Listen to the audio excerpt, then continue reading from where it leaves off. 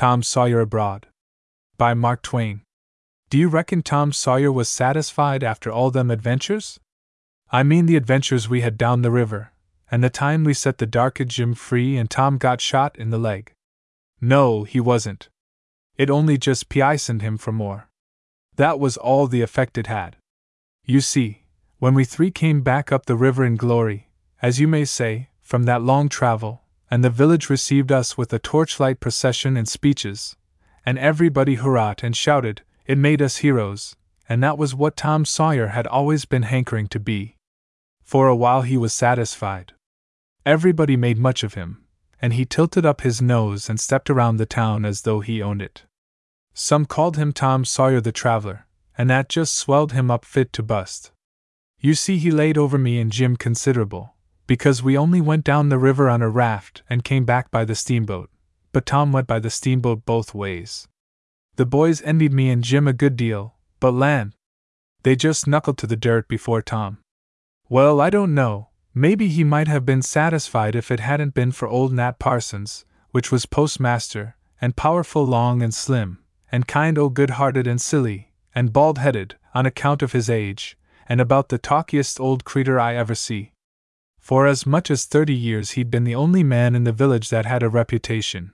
I mean a reputation for being a traveler, and of course he was mortal proud of it, and it was reckoned that in the course of that 30 years he had told about that journey over 1,000,000 times and enjoyed it every time. And now comes along a boy not quite 15, and sets everybody admiring and gawking over his travels, and it just give the poor old man the high strikes. It made him sick to listen to Tom, and to hear the people say, "My land! Did you ever? My goodness sakes alive!" and all such things, but he couldn't pull away from it, any more than a fly that's got its hind leg fast in the molasses. And always when Tom come to a rest, the poor old creetur would chip in on his same old travels and work them for all they were worth. But they were pretty faded, and didn't go for much, and it was pitiful to see. And then Tom would take another innings, and then the old man again, and so on, for an hour and more, each trying to beat out the other. You see, Parsons' travels happened like this. When he first got to be postmaster and was green in the business, there come a letter for somebody he didn't know, and there wasn't any such person in the village. Well, he didn't know what to do, nor how to act, and there the letter stayed and stayed, week in and week out, till the bare sight of it gave him a conniption. The postage wasn't paid on it, and that was another thing to worry about. There wasn't any way to collect that 10 cents, and he reckoned the government would hold him responsible for it, and maybe turn him out besides, when they found he hadn't collected it. Well, at last he couldn't stand it any longer. He couldn't sleep nights, he couldn't eat, he was thinned down to a shatter, yet he doesn't ask anybody's advice, for the very person he asked for advice might go back on him and let the government know about the letter. He had the letter buried under the floor, but that did no good.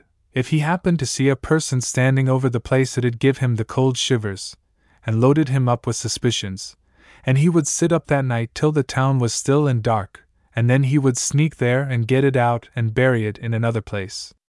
Of course, people got to avoiding him and shaking their heads and whispering, because, the way he was looking and acting, they judged he had killed somebody or done something terrible, they didn't know what, and if he had been a stranger they would have lynched him.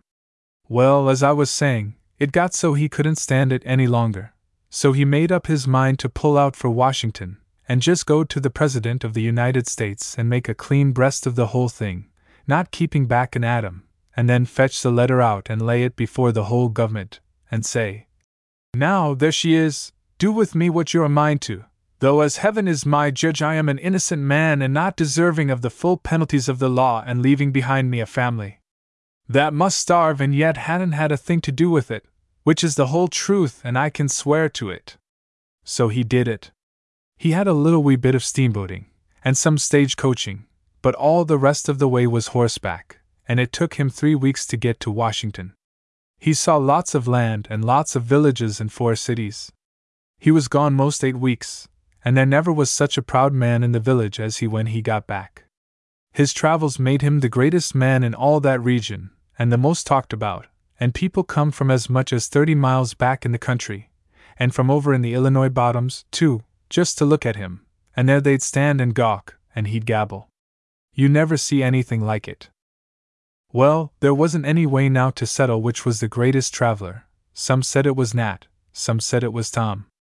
Everybody allowed that Nat had seen the most longitude, but they had to give in that whatever Tom was short in longitude he had made up in latitude and climate. It was about a standoff, so both of them had to whoop up their dangerous adventures, and try to get ahead that way. That bullet wound in Tom's leg was a tough thing for Nat Parsons to buck against, but he bucked the best he could, and at a disadvantage, too, for Tom didn't sit still as he'd orter done, to be fair, but always got up and sauntered around and worked his limp while Nat was painting up the adventure that he had in Washington, for Tom never let go that limp when his leg got well, but practiced it nights at home, and kept it good as new right along. Nat's adventure was like this.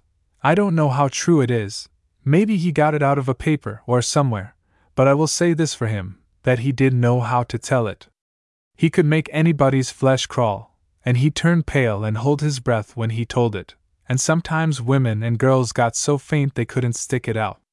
Well, it was this way, as near as I can remember.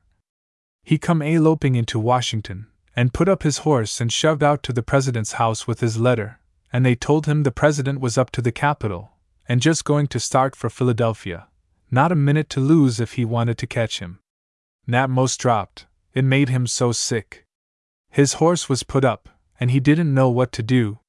But just then along comes a darky driving an old ramshackly hack, and he see his chance. He rushes out and shouts, $50 if you get me to the Capitol in half an hour, and a quarter extra if you do it in 20 minutes. Done, says the darky. Nat he jumped in and slammed the door, and away they went ripping and tearing over the roughest road a body ever see, and the racket of it was something awful. Nat passed his arms through the loops and hung on for life and death, but pretty soon the hack hit a rock and flew up in the air, and the bottom fell out, and when it come down Nat's feet was on the ground, and he see he was in the most desperate danger if he couldn't keep up with the hack. He was horrible scared, but he laid into his work for all he was worth, and hung tight to the arm loops and made his legs fairly fly.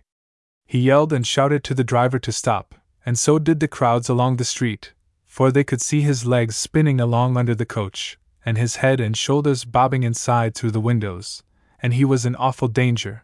But the more they all shouted, the more the nigger whooped and yelled and lashed the horses and shouted, "Don't you fret, I's gwine to get you die in time, boss. I's gwine to do it, show!"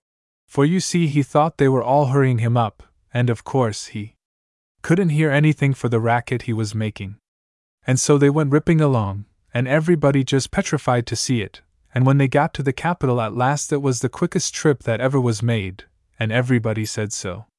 The horses laid down, and Nat dropped, all tuckered out, and he was all dust and rags and barefooted, but he was in time and just in time, and caught the president and give him the letter, and everything was all right, and the president give him a free pardon on the spot, and Nat give the nigger 2 extra quarters instead of 1, because he could see that if he hadn't had the hack he wouldn't have got there in time, nor anywhere near it.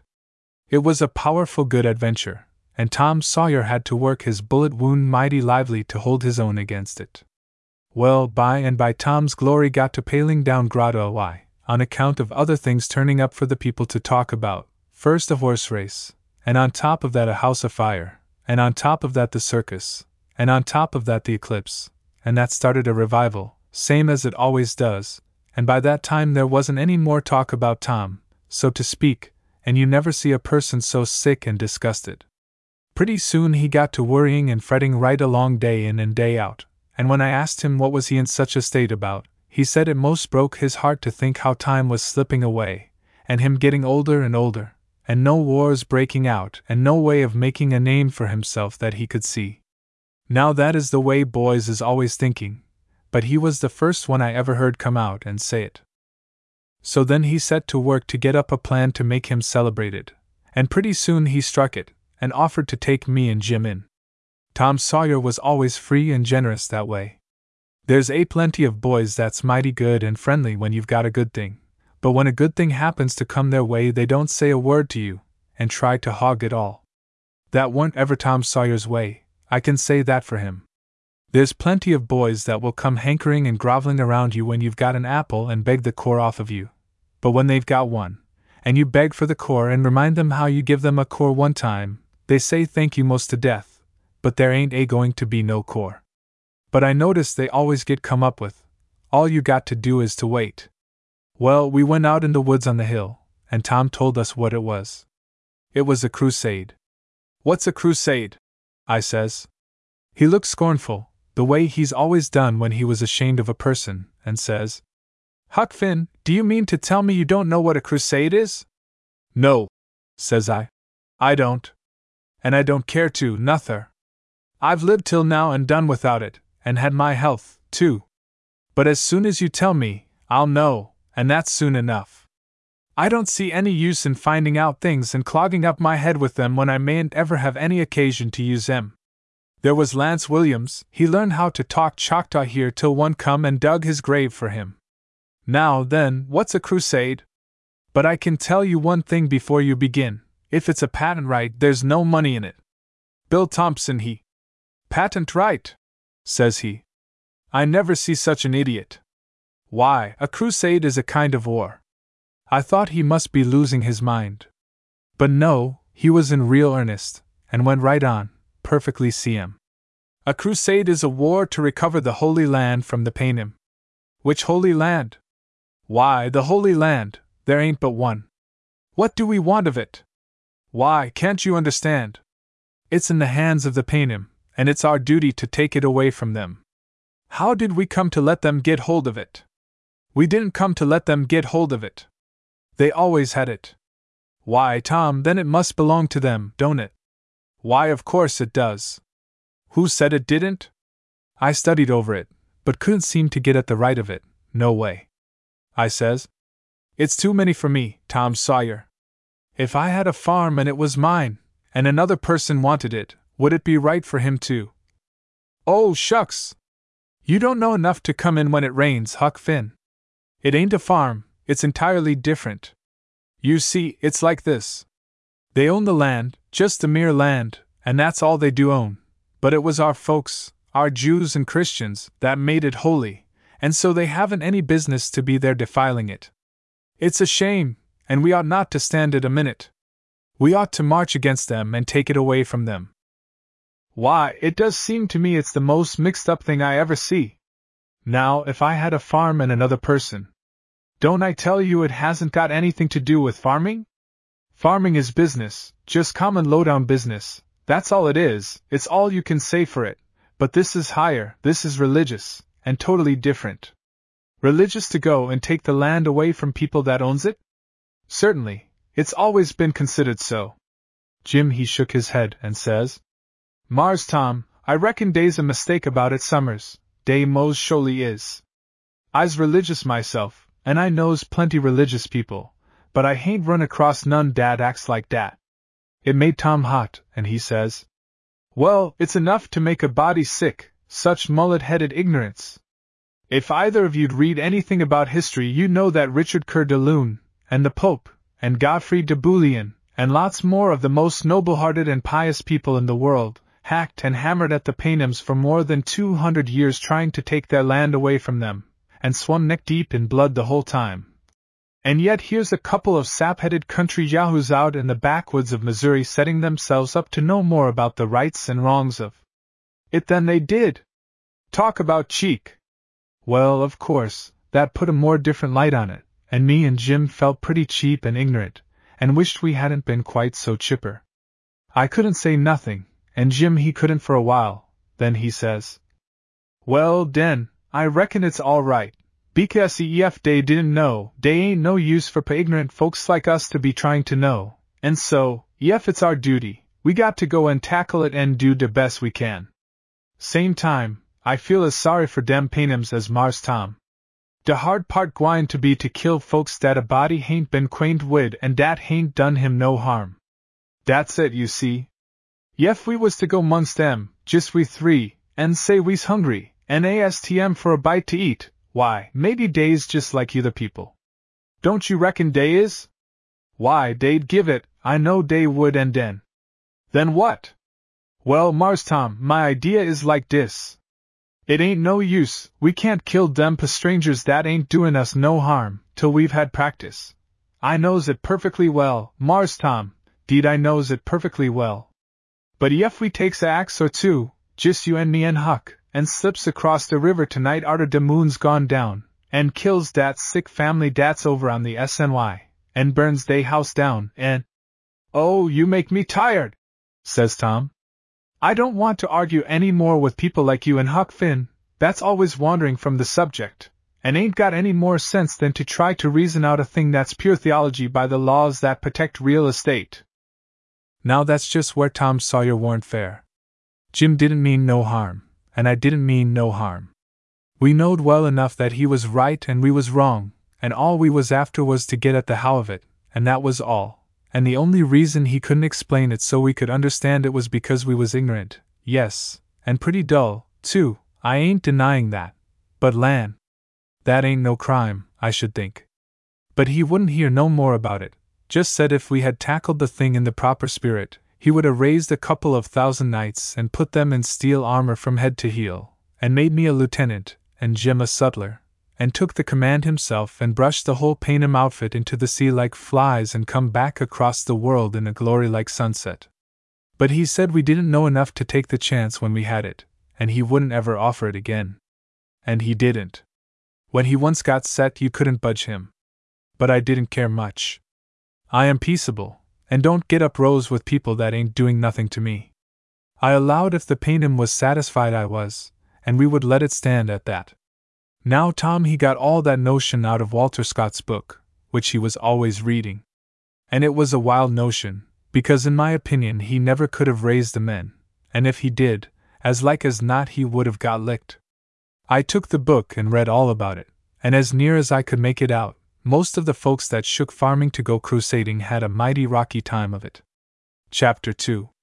The Balloon Ascension.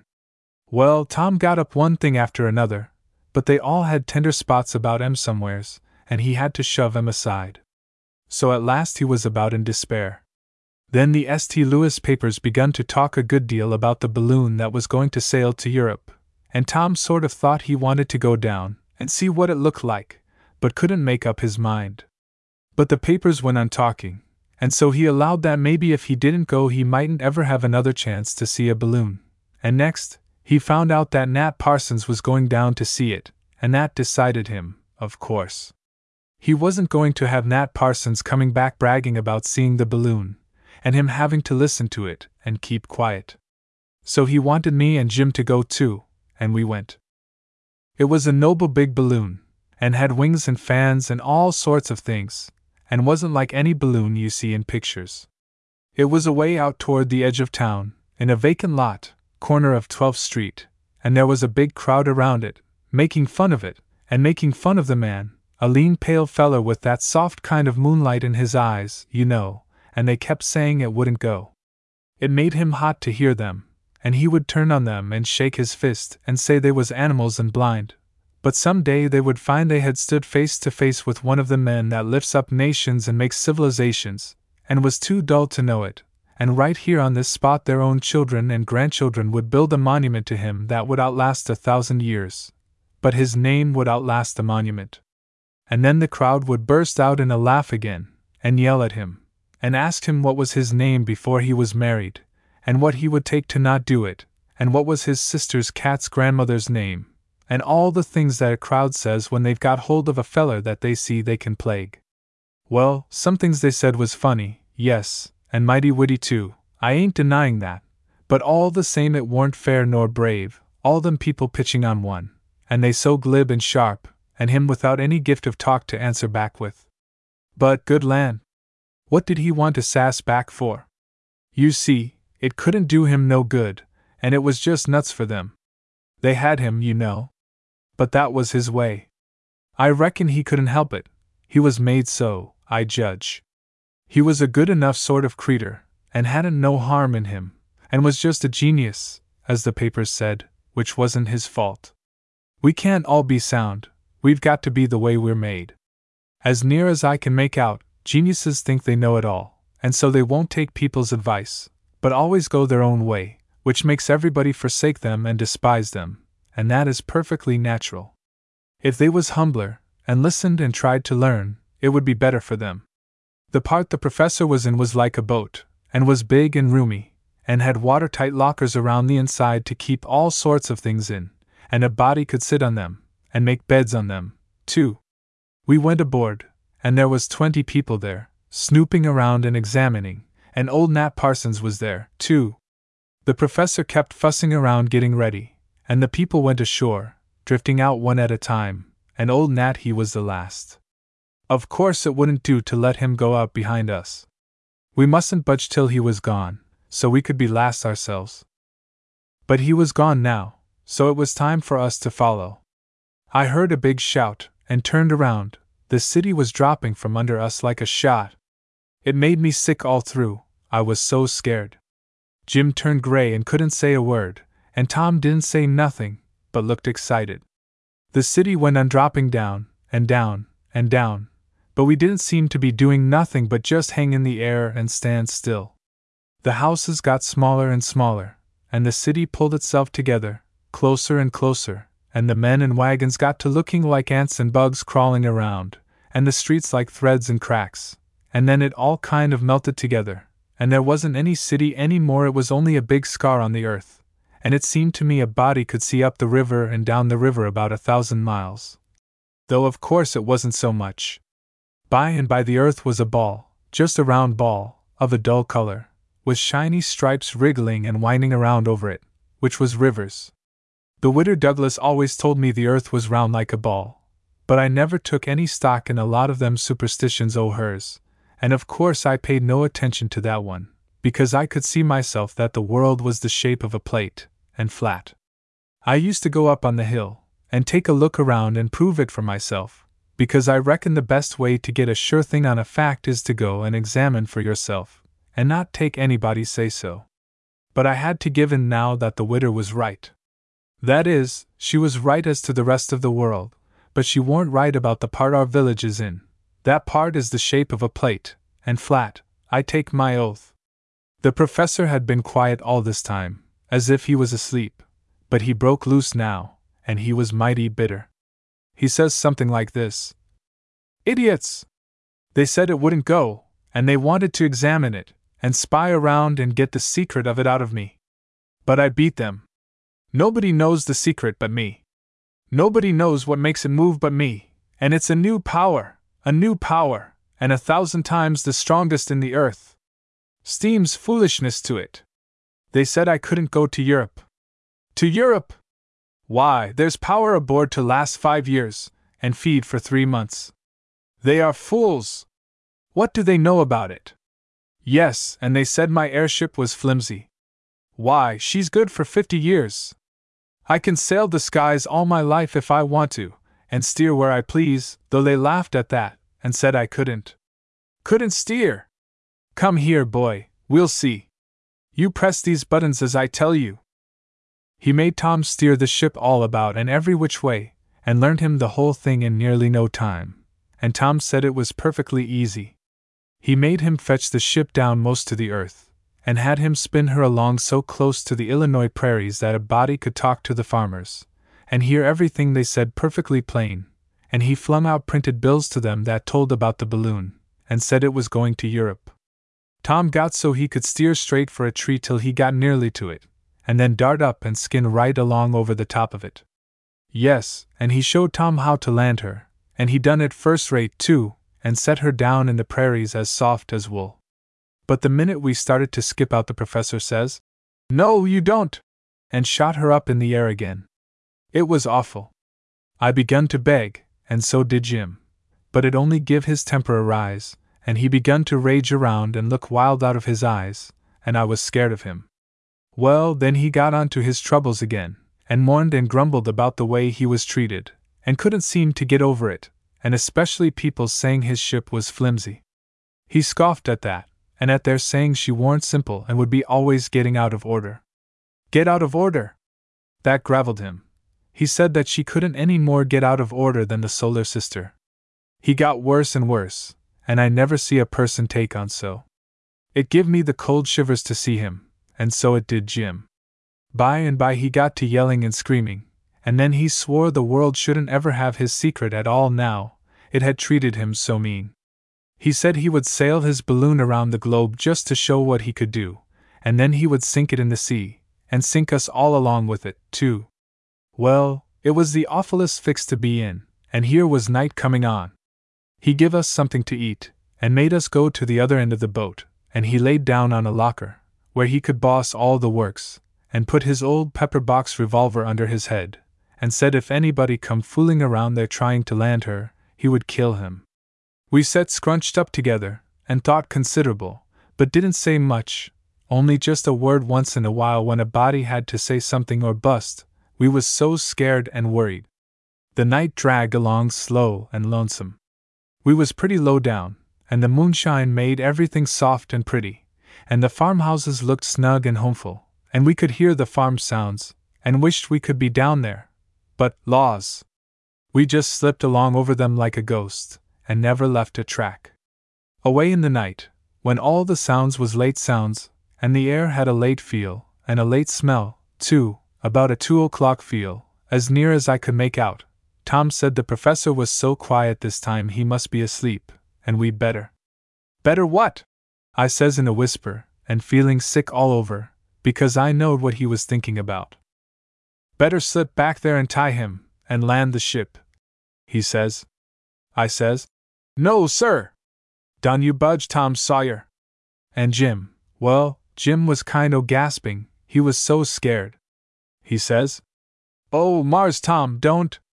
Yef you tetches him, we's gone show. I ain't gwine near him, not for nothin' in dis world. Mars Tom, he's plumb crazy.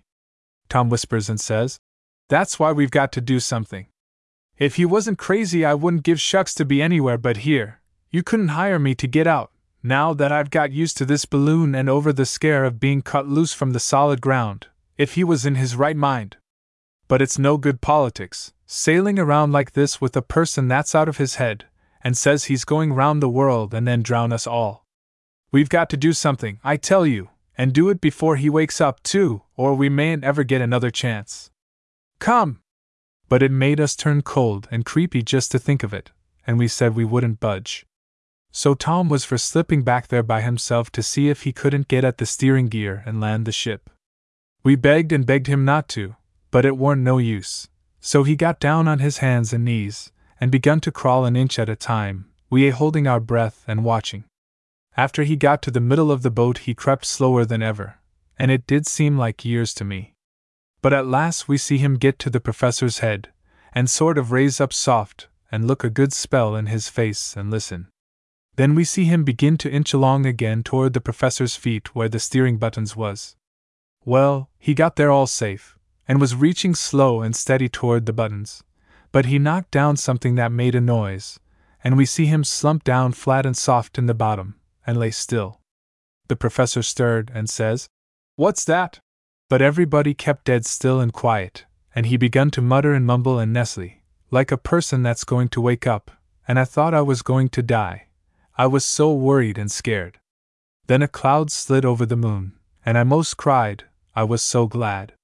She buried herself deeper and deeper into the cloud, and it got so dark we couldn't see Tom. Then it began to sprinkle rain, and we could hear the professor fussing at his ropes and things and abusing the weather. We was afraid every minute he would touch Tom, and then we would be goners, and no help.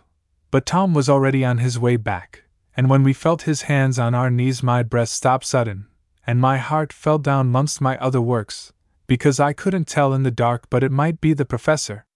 Which I thought it was. Dear! I was so glad to have him back that I was just as near happy as a person could be that was up in the air that way with a deranged man. You can't land a balloon in the dark, and so I hoped it would keep on raining, for I didn't want Tom to go meddling any more and make us so awful uncomfortable. Well, I got my wish.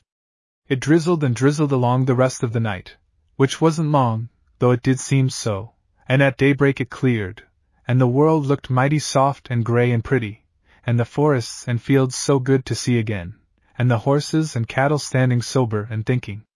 Next, the sun come blazing up gay and splendid, and then we began to feel rusty and stretchy, and first we knowed we was all asleep.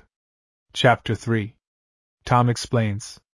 We went to sleep about 4 o'clock, and woke up about 8. The professor was sitting back there at his end, looking glum. He pitched us some breakfast, but he told us not to come abaft the midship compass. That was about the middle of the boat. Well, when you are sharp-set, and you eat and satisfy yourself, everything looks pretty different from what it done before. It makes a body feel pretty near comfortable, even when he is up in a balloon with a genius. We got to talking together. There was one thing that kept bothering me, and by I says, Tom, didn't we start east? Yes. How fast have we been going? Well, you heard what the professor said when he was raging round. Sometimes, he said, we was making 50 miles an hour, sometimes 90, sometimes 100, said that with a gale to help he could make 300 any time, and said if he wanted the gale, and wanted it blowing the right direction, he only had to go up higher or down lower to find it. Well then, it's just as I reckoned. The professor lied. Why? Because if we was going so fast we ought to be past Illinois, oughtn't we? Certainly. Well, we ain't. What's the reason we ain't? I know by the color. We're right over Illinois yet. And you can see for yourself that Indiana ain't in sight. I wonder what's the matter with you, Huck? You know by the color? Yes, of course I do. What's the color got to do with it? It's got everything to do with it. Illinois is green, Indiana is pink. You show me any pink down here, if you can. No, sir, it's green. Indiana pink? Why, what a lie!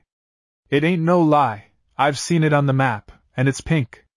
You never see a person so aggravated and disgusted. He says. Well, if I was such a numbskull as you, Huck Finn, I would jump over. Seen it on the map. Huck Finn, did you reckon the states was the same color out of doors as they are on the map? Tom Sawyer, what's a map for? Ain't it to learn you facts? Of course. Well then, how's it going to do that if it tells lies? That's what I want to know. Shucks, you muggins. It don't tell lies. It don't it? No, it don't. All right then, if it don't, there ain't no two states the same color. You get around that if you can, Tom Sawyer. He see I had him, and Jim see it too, and I tell you, I felt pretty good, for Tom Sawyer was always a hard person to get ahead of. Jim slapped his leg and says, I tell you! Dat's smart, dat's right down smart. Ain't no use, Mars Tom, he got you dis time, show! He slapped his leg again and says, My lawn, but it was smart one! I never felt so good in my life, and yet I didn't know I was saying anything much till it was out. I was just mooning along, perfectly careless, and not expecting anything was going to happen, and never thinking of such a thing at all. When, all of a sudden, out it came. Why, it was just as much a surprise to me as it was to any of them. It was just the same way it is when a person is munching along on a hunk of corn pone, and not thinking about anything, and all of a sudden bites into a demond. Now all that he knows first off is that it's some kind of gravel he's bit into, but he don't find out it's a demond till he gets it out and brushes off the sand and crumbs and one thing or another, and has a look at it. And then he's surprised and glad, yes, and proud too, though when you come to look the thing straight in the eye, he ain't entitled to as much credit as he would have been if he'd been hunting demons. You can see the difference easy if you think it over. You see, an accident, that way, ain't fairly as big a thing as a thing that's done a purpose. Anybody could find that demond in that corn pone, but mind you, it's got to be somebody that's got that kind of a corn pone. That's where that feller's credit comes in, you see. And that's where mine comes in. I don't claim no great things. I don't reckon I could have done it again. But I done it that time, that's all I claim. And I hadn't no more idea I could do such a thing, and weren't any more thinking about it or trying to, than you be this minute. Why, I was just a CM, a body couldn't be any CMer, and yet, all of a sudden out it come. I've often thought of that time, and I can remember just the way everything looked, same as if it was only last week. I can see it all, beautiful rolling country with woods and fields and lakes for hundreds and hundreds of miles all around, and towns and villages scattered everywhere under us, here and there and yonder, and the professor mooning over a chart on his little table, and Tom's cap flopping in the rigging where it was hung up to dry. And one thing in particular was a bird right alongside, not 10 foot off, going our way and trying to keep up, but losing ground all the time, and a railroad train doing the same thing down there, sliding among the trees and farms, and pouring out a long cloud of black smoke and now and then a little puff of white, and when the white was gone so long you had almost forgot it, you would hear a little faint toot, and that was the whistle. And we left the bird and the train both behind, way behind, and done it easy too. But Tom he was huffy, and said me and Jim was a couple of ignorant blatherskites, and then he says, "Suppose there's a brown calf and a big brown dog, and an artist is making a picture of them. What is the main thing that artist has got to do? He has got to paint them so you can tell them apart the minute you look at them, hain't he? Of course. Well then, do you want him to go and paint both of them brown? Certainly you don't. He paints one of them blue, and then you can't make no mistake. It's just the same with the maps. That's why they make every state a different color. It ain't to deceive you, it's to keep you from deceiving yourself." But I couldn't see no argument about that, and neither could Jim. Jim shook his head and says, "Why, Mars Tom, if you knowed what chuckleheads dem painters is, you'd wait a long time before you'd fetch one er dem in to back up a FAC. I's gwine to tell you, den you can see for yourself.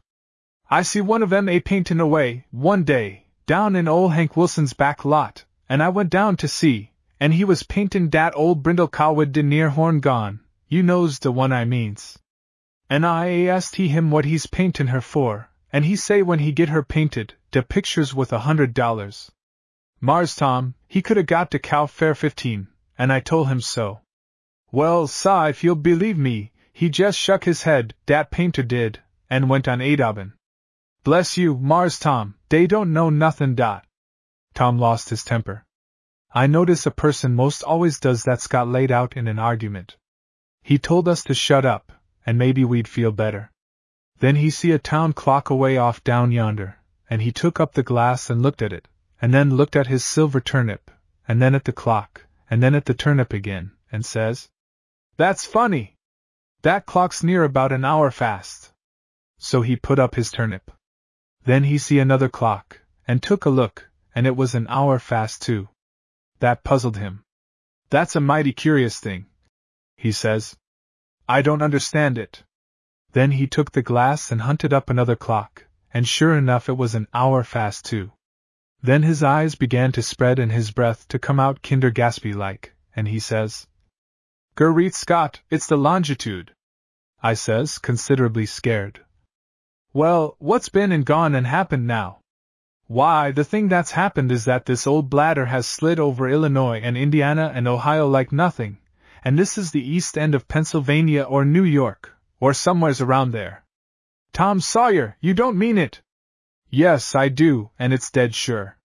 We've covered about 15 degrees of longitude since we left St. Louis yesterday afternoon, and them clocks are right. We've come close on to 800 miles. I didn't believe it, but it made the cold streaks trickle down my back just the same.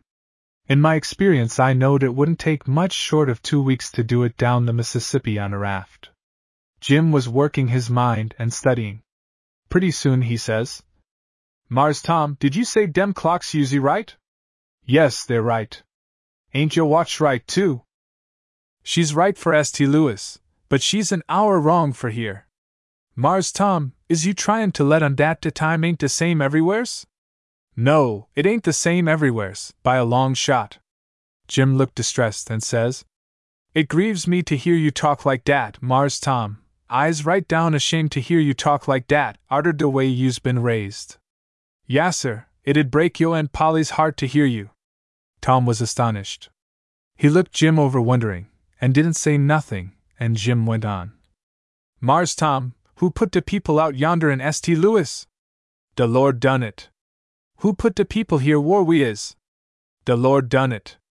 "Ain't dey both his children, coz dey is." "Well, den, is he gwine to scriminate twixt them?" "Scriminate? I never heard such ignorance. There ain't no discriminating about it. When he makes you and some more of his children black, and makes the rest of us white, what do you call that?" Jim see the peant. He was stuck. He couldn't answer. Tom says, "He does discriminate, you see, when he wants to, but this case here ain't no discrimination of his, it's man's.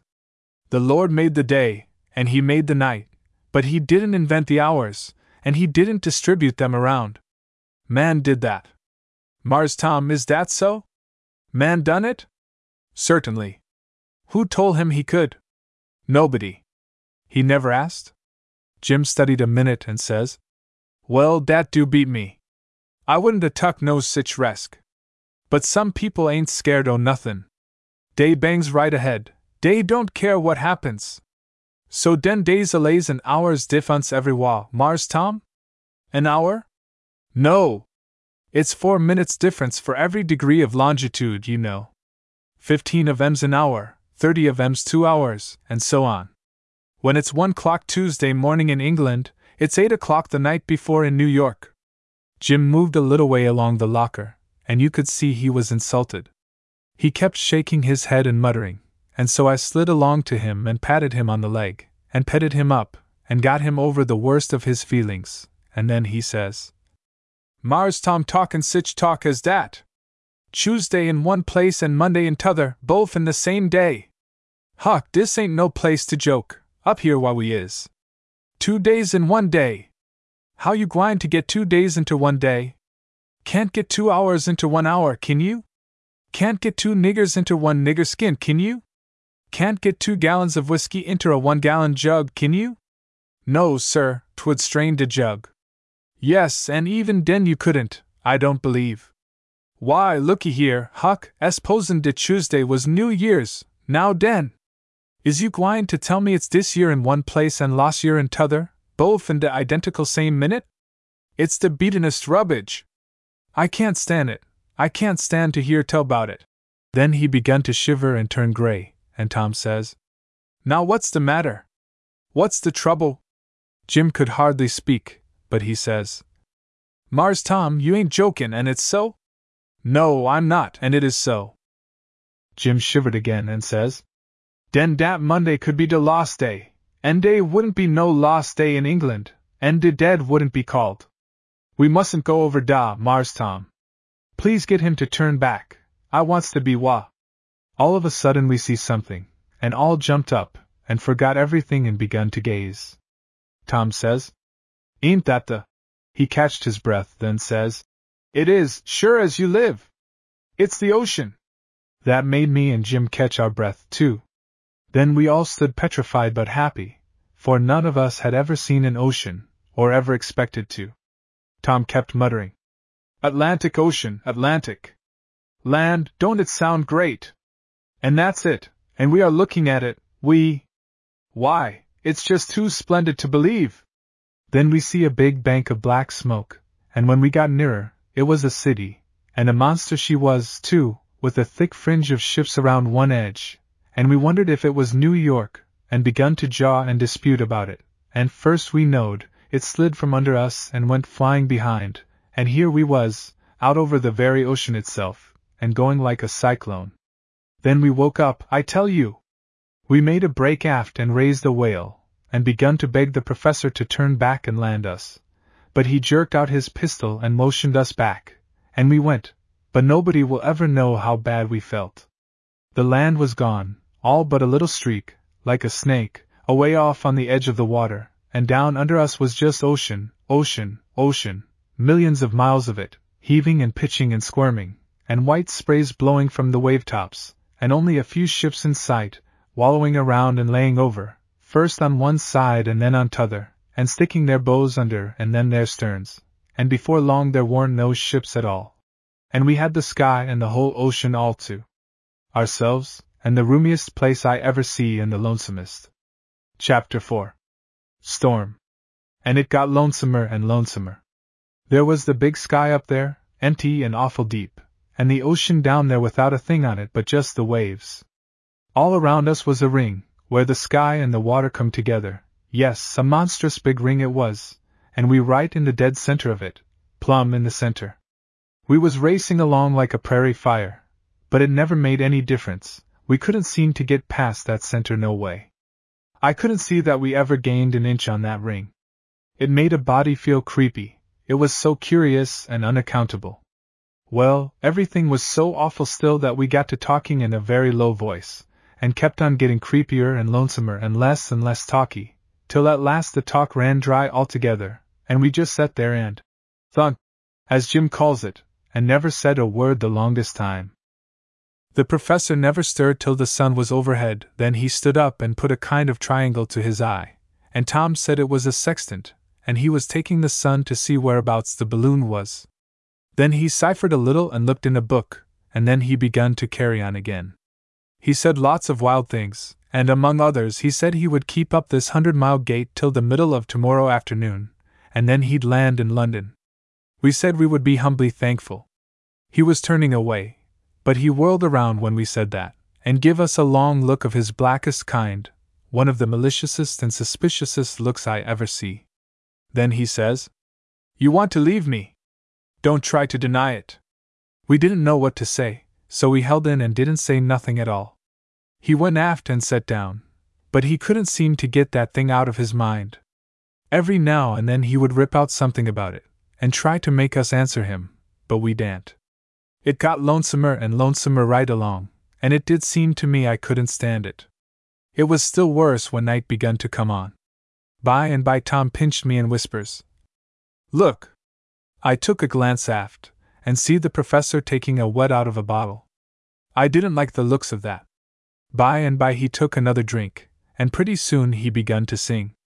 It was dark now, and getting black and stormy. He went on singing, wilder and wilder, and the thunder begun to mutter, and the wind to wheeze and moan among the ropes, and altogether it was awful. It got so black we couldn't see him any more, and wished we couldn't hear him, but we could. Then he got still, but he warn't still 10 minutes till we got suspicious, and wished he would start up his noise again, so we could tell where he was. By and by there was a flash of lightning, and we see him start to get up, but he staggered and fell down. We heard him scream out in the dark, "They don't want to go to England." "All right, I'll change the course."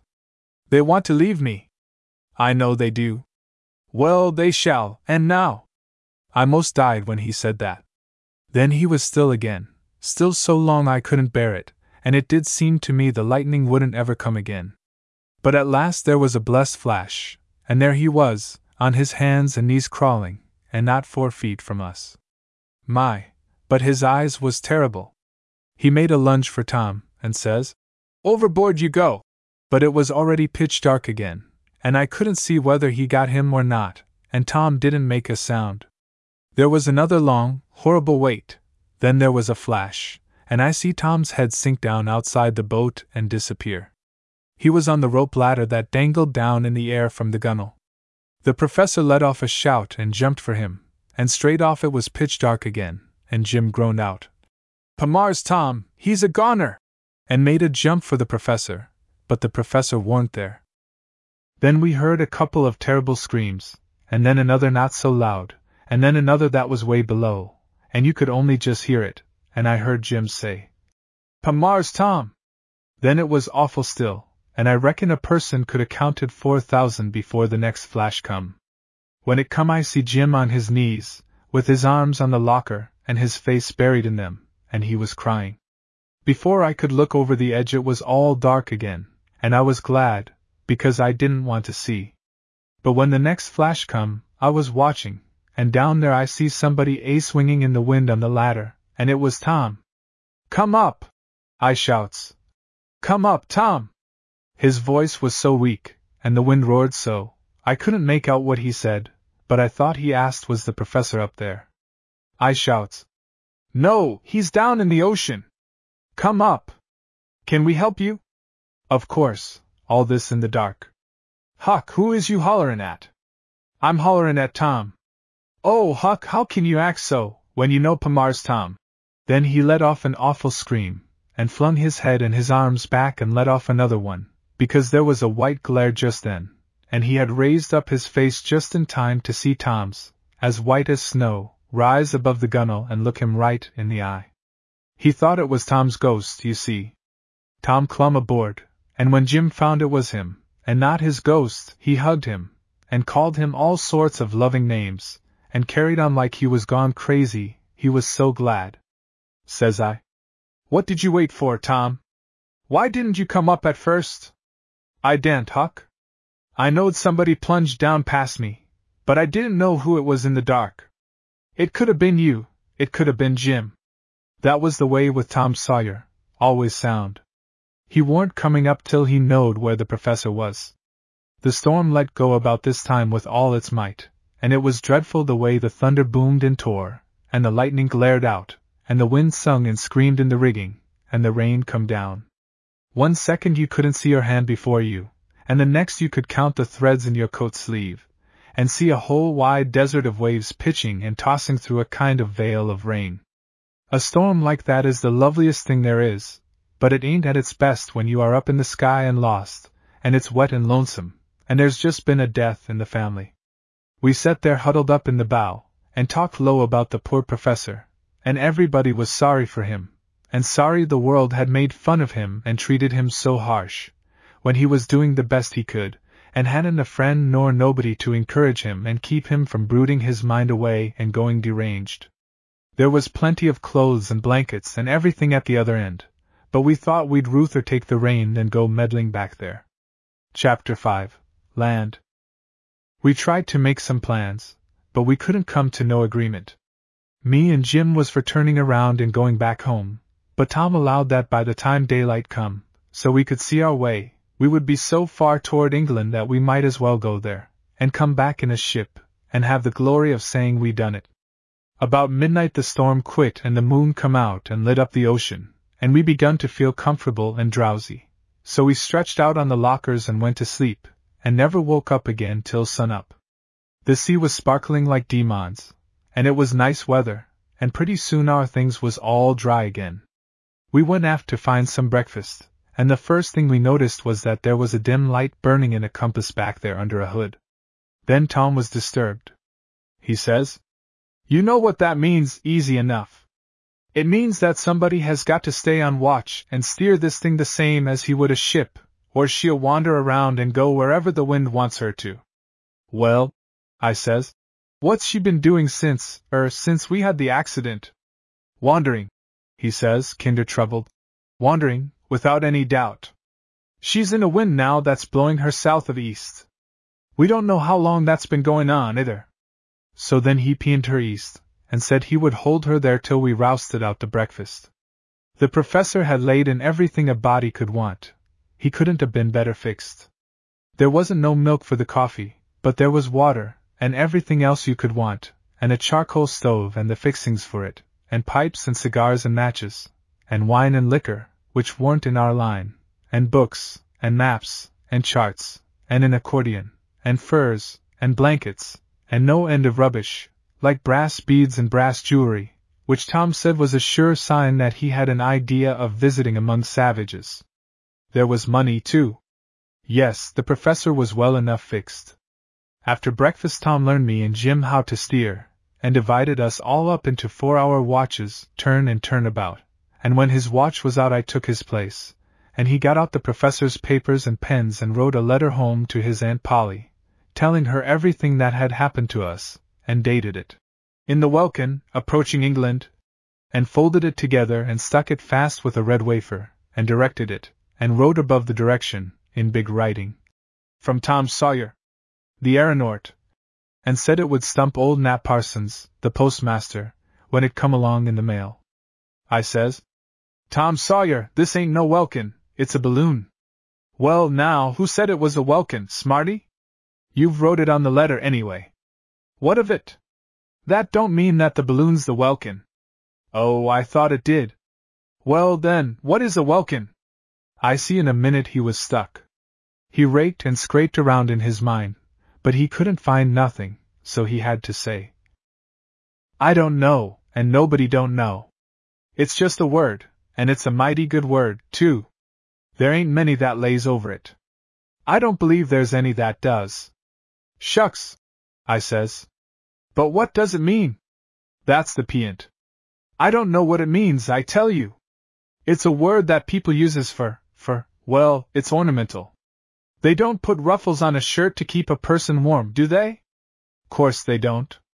But they put them on, don't they? Yes. All right, then. That letter I wrote is a shirt, and the welkin's the ruffle on it. I judged that would gravel Jim, and it did. Now, Mars Tom, it ain't no use to talk like dat, and moreover, it's sinful. You knows a letter ain't no shirt, and dey ain't no ruffles on it, nuther. Dey ain't no place to put 'em on, you can't put 'em on, and dey wouldn't stay ef you did. Oh, do shut up, and wait till something's started that you know something about.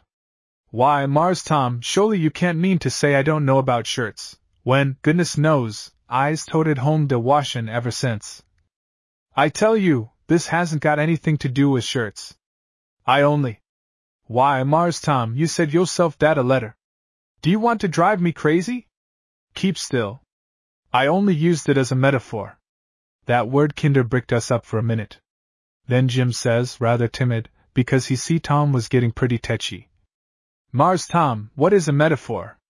A metaphor's a metaphor's an illustration. He see that didn't get home, so he tried again. When I say birds of a feather flocks together, it's a metaphorical way of saying. But dey don't, Mars Tom.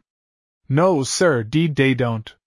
Dey ain't no feathers that's more alike than a bluebird and a jaybird, but ef you waits till you catches dem birds together you'll— Oh, give us a rest! You can't get the simplest little thing through your thick skull. Now don't bother me any more. Jim was satisfied to stop. He was dreadful pleased with himself for catching Tom out. The minute Tom begun to talk about birds I judged he was a goner, because Jim knowed more about birds than both of us put together. You see, he had killed hundreds and hundreds of them, and that's the way to find out about birds.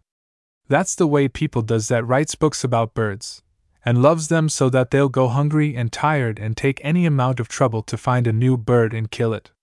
Their name is ornithologers, and I could have been an ornithologer myself, because I always loved birds and creatures, and I started out to learn how to be one, and I see a bird sitting on a limb of a high tree, singing with its head tilted back and its mouth open, and before I thought I fired, and his song stopped, and he fell straight down from the limb, all limp like a rag, and I run and picked him up and he was dead.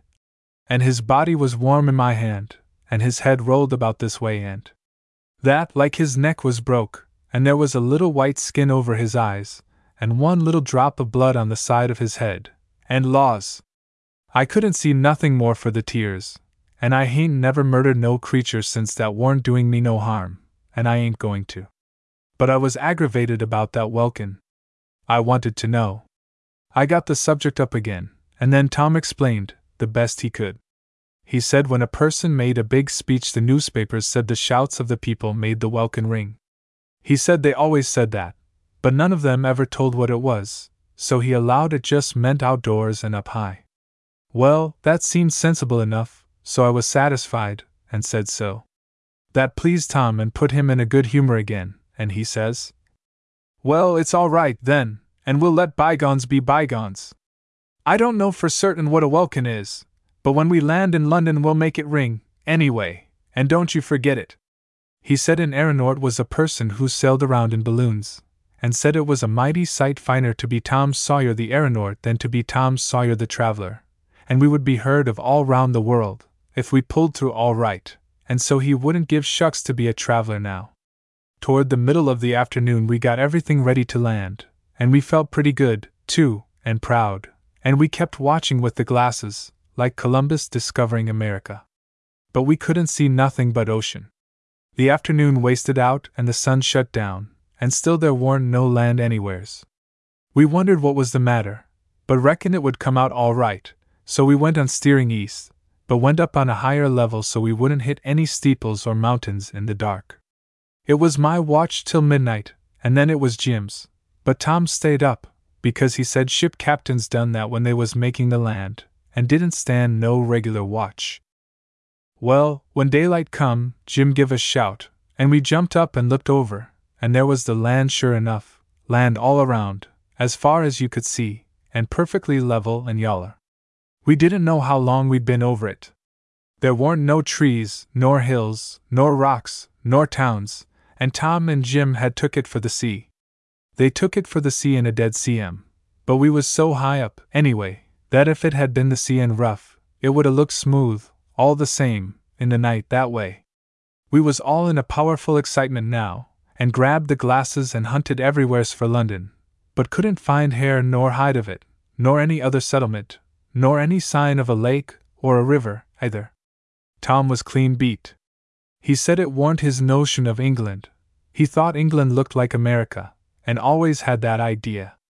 So he said we better have breakfast, and then drop down and inquire the quickest way to London. We cut the breakfast pretty short, we was so impatient. As we slanted along down, the weather began to moderate, and pretty soon we shed our furs. But it kept on moderating, and in a precious little while it was most too moderate. We was close down now, and just blistering. We settled down to within 30 foot of the land, that is, it was land if sand is land, for this wasn't anything but pure sand. Tom and me clumb down the ladder and took a run to stretch our legs, and it felt amazing good, that is, the stretching did, but the sand scorched our feet like hot embers. Next, we see somebody coming, and started to meet him, but we heard Jim shout, and looked around and he was fairly dancing, and making signs, and yelling. We couldn't make out what he said, but we was scared anyway, and begun to heel it back to the balloon. When we got close enough, we understood the words, and they made me sick. "Run! Run for yo' life! Hit's a lion! I can see him through de glass! Run, boys, do please heel it de best you kin! He's be you stead out in de menagerie, and dey ain't nobody to stop him!" It made Tom fly, but it took the stiffening all out of my legs. I could only just gasp along the way you do in a dream when there's a ghost gaining on you. Tom got to the ladder and shinned up it a piece and waited for me, and as soon as I got a foothold on it he shouted to Jim to soar away. But Jim had clean lost his head, and said he had forgot how. So Tom shinned along up and told me to follow, but the lion was arriving, fetching a most ghastly roar with every lope, and my legs shook so I daren't try to take one of them out of the rounds for fear the other one would give way under me. But Tom was aboard by this time, and he started the balloon up a little, and stopped it again as soon as the end of the ladder was 10 or 12 feet above ground. And there was the lion, ripping around under me, and roaring and springing up in the air at the ladder, and only missing it about 1/4 of an inch, it seemed to me. It was delicious to be out of his reach, perfectly delicious, and made me feel good and thankful all up one side, but I was hanging there helpless and couldn't climb, and that made me feel perfectly wretched and miserable all down the other. It is most seldom that a person feels so mixed like that, and it is not to be recommended either. Tom asked me what he'd better do, but I didn't know. He asked me if I could hold on whilst he sailed away to a safe place and left the lion behind. I said I could if he didn't go no higher than he was now, but if he went higher I would lose my head and fall, sure. So he said, "Take a good grip." And he started. "Don't go so fast," I shouted. "It makes my head swim." He had started like a lightning express. He slowed down, and we glided over the sand slower, but still in a kind of sickening way, for it is uncomfortable to see things sliding and gliding under you like that, and not a sound. But pretty soon there was plenty of sound, for the lion was catching up. His noise fetched others. You could see them coming on the lope from every direction, and pretty soon there was a couple of dozen of them under me, jumping up at the ladder and snarling and snapping at each other. And so we went skimming along over the sand, and these fellers doing what they could to help us to not forget the occasion. And then some other beasts come, without an invite, and they started a regular riot down there. We see this plan was a mistake. We couldn't ever get away from them at this gait, and I couldn't hold on forever. So Tom took a think, and struck another idea. That was, to kill a lion with the pepperbox revolver, and then sail away while the others stopped to fight over the carcass. So he stopped the balloon still, and done it, and then we sailed off while the fuss was going on, and come down 1/4 of a mile off, and they helped me aboard. But by the time we was out of reach again, that gang was on hand once more. And when they see we was really gone and they couldn't get us, they sat down on their hams and looked up at us so kind of disappointed that it was as much as a person could do not to see their side of the matter. Chapter 6. It's a caravan. I was so weak that the only thing I wanted was a chance to lay down, so I made straight for my locker bunk, and stretched myself out there. But a body couldn't get back his strength in no such oven as that, so Tom give the command to soar, and Jim started her aloft. We had to go up a mile before we struck comfortable weather where it was breezy and pleasant, and just right, and pretty soon I was all straight again. Tom had been sitting quiet and thinking, but now he jumps up and says, "I bet you 1,000 to 1 I know where we are.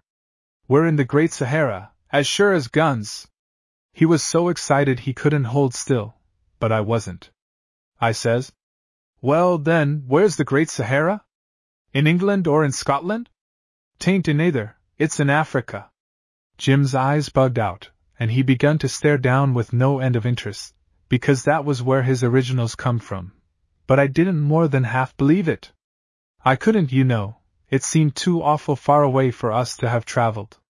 But Tom was full of his discovery, as he called it, and said the lions in the sand meant the great desert, sure. He said he could have found out, before we sighted land, that we was crowding the land somewheres, if he had thought of one thing, and when we asked him what, he said, "These clocks. They're chronometers. You always read about them in sea voyages. One of them is keeping Greenwich time, and the other is keeping St. Louis time, like my watch. When we left St. Louis it was 4 in the afternoon by my watch and this clock, and it was 10 at night by this Greenwich clock. Well, at this time of the year the sun sets at about 7 o'clock. Now I noticed the time yesterday evening when the sun went down, and it was 5:30 o'clock by the Greenwich clock, and 11:30 a.m. by my watch and the other clock.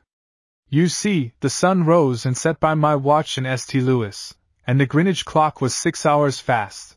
But we've come so far east that it comes within less than half an hour of setting by the Greenwich clock now, and I'm away out, more than 4 hours and a half out. You see, that meant that we was closing up on the longitude of Ireland, and would strike it before long if we was pinned right, which we wasn't. No, sir, we've been wandering way down south of east, and it's my opinion we are in Africa. Look at this map. You see how the shoulder of Africa sticks out to the west. Think how fast we've traveled. If we had gone straight east we would be long past England by this time. You watch for noon, all of you, and we'll stand up, and when we can't cast a shadow we'll find that this Greenwich clock is coming mighty close to marking 12. Yes, sir, I think we're in Africa, and it's just bully." Jim was gazing down with the glass. He shook his head and says, "Mars Tom, I reckon dey's a mistake sommers, hain't seen no niggers yit. That's nothing, they don't live in the desert. What is that way off yonder? Gimme a glass." He took a long look, and said it was like a black string stretched across the sand, but he couldn't guess what it was. "Well," I says, "I reckon maybe you've got a chance now to find out whereabouts this balloon is, because as like as not that is one of these lines here, that's on the map, that you call meridians of longitude, and we can drop down and look at its number, and—" "Oh, shucks, Huck Finn, I never see such a lunkhead as you. Did you suppose there's meridians of longitude on the earth? Tom Sawyer, they're set down on the map, and you know it perfectly well, and here they are, and you can see for yourself. Of course they're on the map, but that's nothing, there ain't any on the ground. Tom, do you know that to be so?" "Certainly I do." "Well then, that map's a liar again. I never see such a liar as that map." He fired up at that, and I was ready for him, and Jim was warming his opinion, too, and next minute we'd a broke loose on another argument, if Tom hadn't dropped the glass and begun to clap his hands like a maniac and sing out, "Camels, camels!" So I grabbed a glass and Jim, too, and took a look, but I was disappointed and says, "Camels your granny, they're spiders." "Spiders in a desert, you shad? Spiders walking in a procession? You don't ever reflect, Huck Finn, and I reckon you really haven't got anything to reflect with. Don't you know we're as much as a mile up in the air, and that string of crawlers is 2 or 3 miles away? Spiders, good land! Spiders as big as a cow? Perhaps you'd like to go down and milk one of them. But they're camels, just the same. It's a caravan, that's what it is, and it's a mile long. Well then, let's go down and look at it. I don't believe in it, and ain't going to till I see it and know it." "All right," he says, and give the command, Lower away. As we come slanting down into the hot weather, we could see that it was camels, sure enough, plodding along, an everlasting string of them, with bales strapped to them, and several hundred men in long white robes, and a thing like a shawl bound over their heads and hanging down with tassels and fringes. And some of the men had long guns and some hadn't, and some was riding and some was walking. And the weather, well, it was just roasting. And how slow they did creep along. We swooped down now, all of a sudden, and stopped about 100 yards over their heads. The men all set up a yell, and some of them fell flat on their stomachs, some begun to fire their guns at us, and the rest broke and scampered every which way, and so did the camels. We see that we was making trouble, so we went up again about a mile, to the cool weather, and watched them from there. It took them an hour to get together and form the procession again. Then they started along, but we could see by the glasses that they wasn't paying much attention to anything but us. We poked along, looking down at them with the glasses, and by we see a big sand mound, and something like people the other side of it, and there was something like a man laying on top of the mound that raised his head up every now and then, and seemed to be watching the caravan or us, we didn't know which. As the caravan got nearer, he sneaked down on the other side and rushed to the other men and horses, for that is what they was, and we see them mount in a hurry, and next, here they come, like a house afire, some with lances and some with long guns, and all of them yelling the best they could. They come tearing down onto the caravan, and the next minute both sides crashed together and was all mixed up, and there was such another popping of guns as you never heard, and the air got so full of smoke you could only catch glimpses of them struggling together. There must have been 600 men in that battle, and it was terrible to see. Then they broke up into gangs and groups, fighting tooth and nail, and scurrying and scampering around, and laying into each other like everything, and whenever the smoke cleared a little you could see dead and wounded people and camels scattered far and wide and all about, and camels racing off in every direction. At last the robbers see they couldn't win, so their chief sounded a signal, and all that was left of them broke away and went scampering across the plain. The last man to go snatched up a child and carried it off in front of him on his horse, and a woman run screaming and begging after him, and followed him away off across the plain till she was separated a long ways from her people. But it warn't no use, and she had to give it up, and we see her sink down on the sand and cover her face with her hands. Then Tom took the helm, and started for that Yahoo, and we come whizzing down and made a swoop, and knocked him out of the saddle, child and all. And he was jarred considerable, but the child wasn't hurt, but laid there working its hands and legs in the air like a tumblebug that's on its back and can't turn over. The man went staggering off to overtake his horse, and didn't know what had hit him, for we was 300 or 400 yards up in the air by this time. We judged the woman would go and get the child now, but she didn't. We could see her, through the glass, still sitting there, with her head bowed down on her knees. So of course she hadn't seen the performance, and thought her child was clean gone with the man. She was nearly a half a mile from her people, so we thought we might go down to the child, which was about a quarter of a mile beyond her, and snake it to her before the caravan people could get to us to do us any harm. And besides, we reckoned they had enough business on their hands for one while, anyway, with the wounded. We thought we'd chance it, and we did. We swooped down and stopped, and Jim shinned down the ladder and fetched up the kid, which was a nice fat little thing, and in a noble good humor, too, considering it was just out of a battle and been tumbled off of a horse. And then we started for the mother, and stopped back of her and tolerable near by, and Jim slipped down and crept up easy, and when he was close back of her the child goo-gooed, the way a child does, and she heard it, and whirled and fetched a shriek of joy, and made a jump for the kid and snatched it and hugged it, and dropped it and hugged Jim, and then snatched off a gold chain and hung it around Jim's neck, and hugged him again, and jerked up the child again, sobbing and glorifying all the time, and Jim he shoved for the ladder and up it, and in a minute we was back up in the sky and the woman was staring up, with the back of her head between her shoulders and the child with its arms locked around her neck. And there she stood, as long as we was in sight sailing away in the sky. Chapter 7. Tom respects the flea. "Noon," says Tom, and so it was. His shadow was just a blot around his feet. We looked, and the Greenwich clock was so close to 12 the difference didn't amount to nothing. So Tom said London was right north of us or right south of us, one or t'other, and he reckoned by the weather and the sand and the camels it was north, and a good many miles north, too, as many as from New York to the city of Mexico, he guessed. Jim said he reckoned a balloon was a good deal the fastest thing in the world, unless it might be some kinds of birds, a wild pigeon, maybe, or a railroad.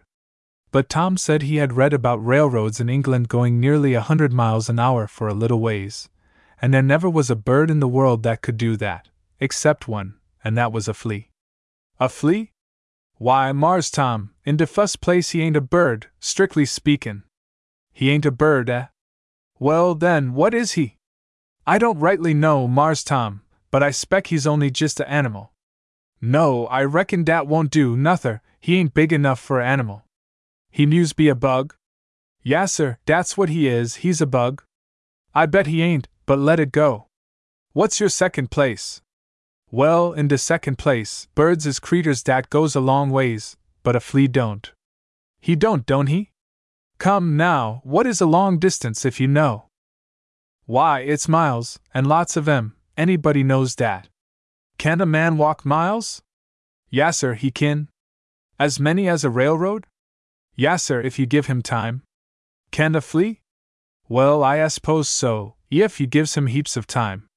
Now you begin to see, don't you, that distance ain't the thing to judge by at all. It's the time it takes to go the distance and that counts, ain't it? Well, hit do look sorter so, but I wouldn't have believed it, Mars Tom. It's a matter of proportion, that's what it is, and when you come to gauge a thing's speed by its size, where's your bird and your man and your railroad, alongside of a flea? The fastest man can't run more than about 10 miles in an hour, not much over 10,000 times his own length.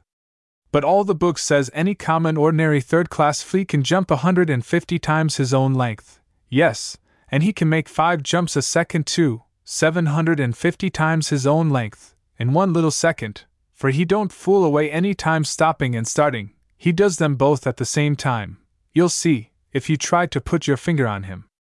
Now that's a common, ordinary, third-class flea's gait, but you take an Italian first class, that's been the pet of the nobility all his life, and hasn't ever knowed what want or sickness or exposure was, and he can jump more than 300 times his own length, and keep it up all day, 5 such jumps every second, which is 1,500 times his own length.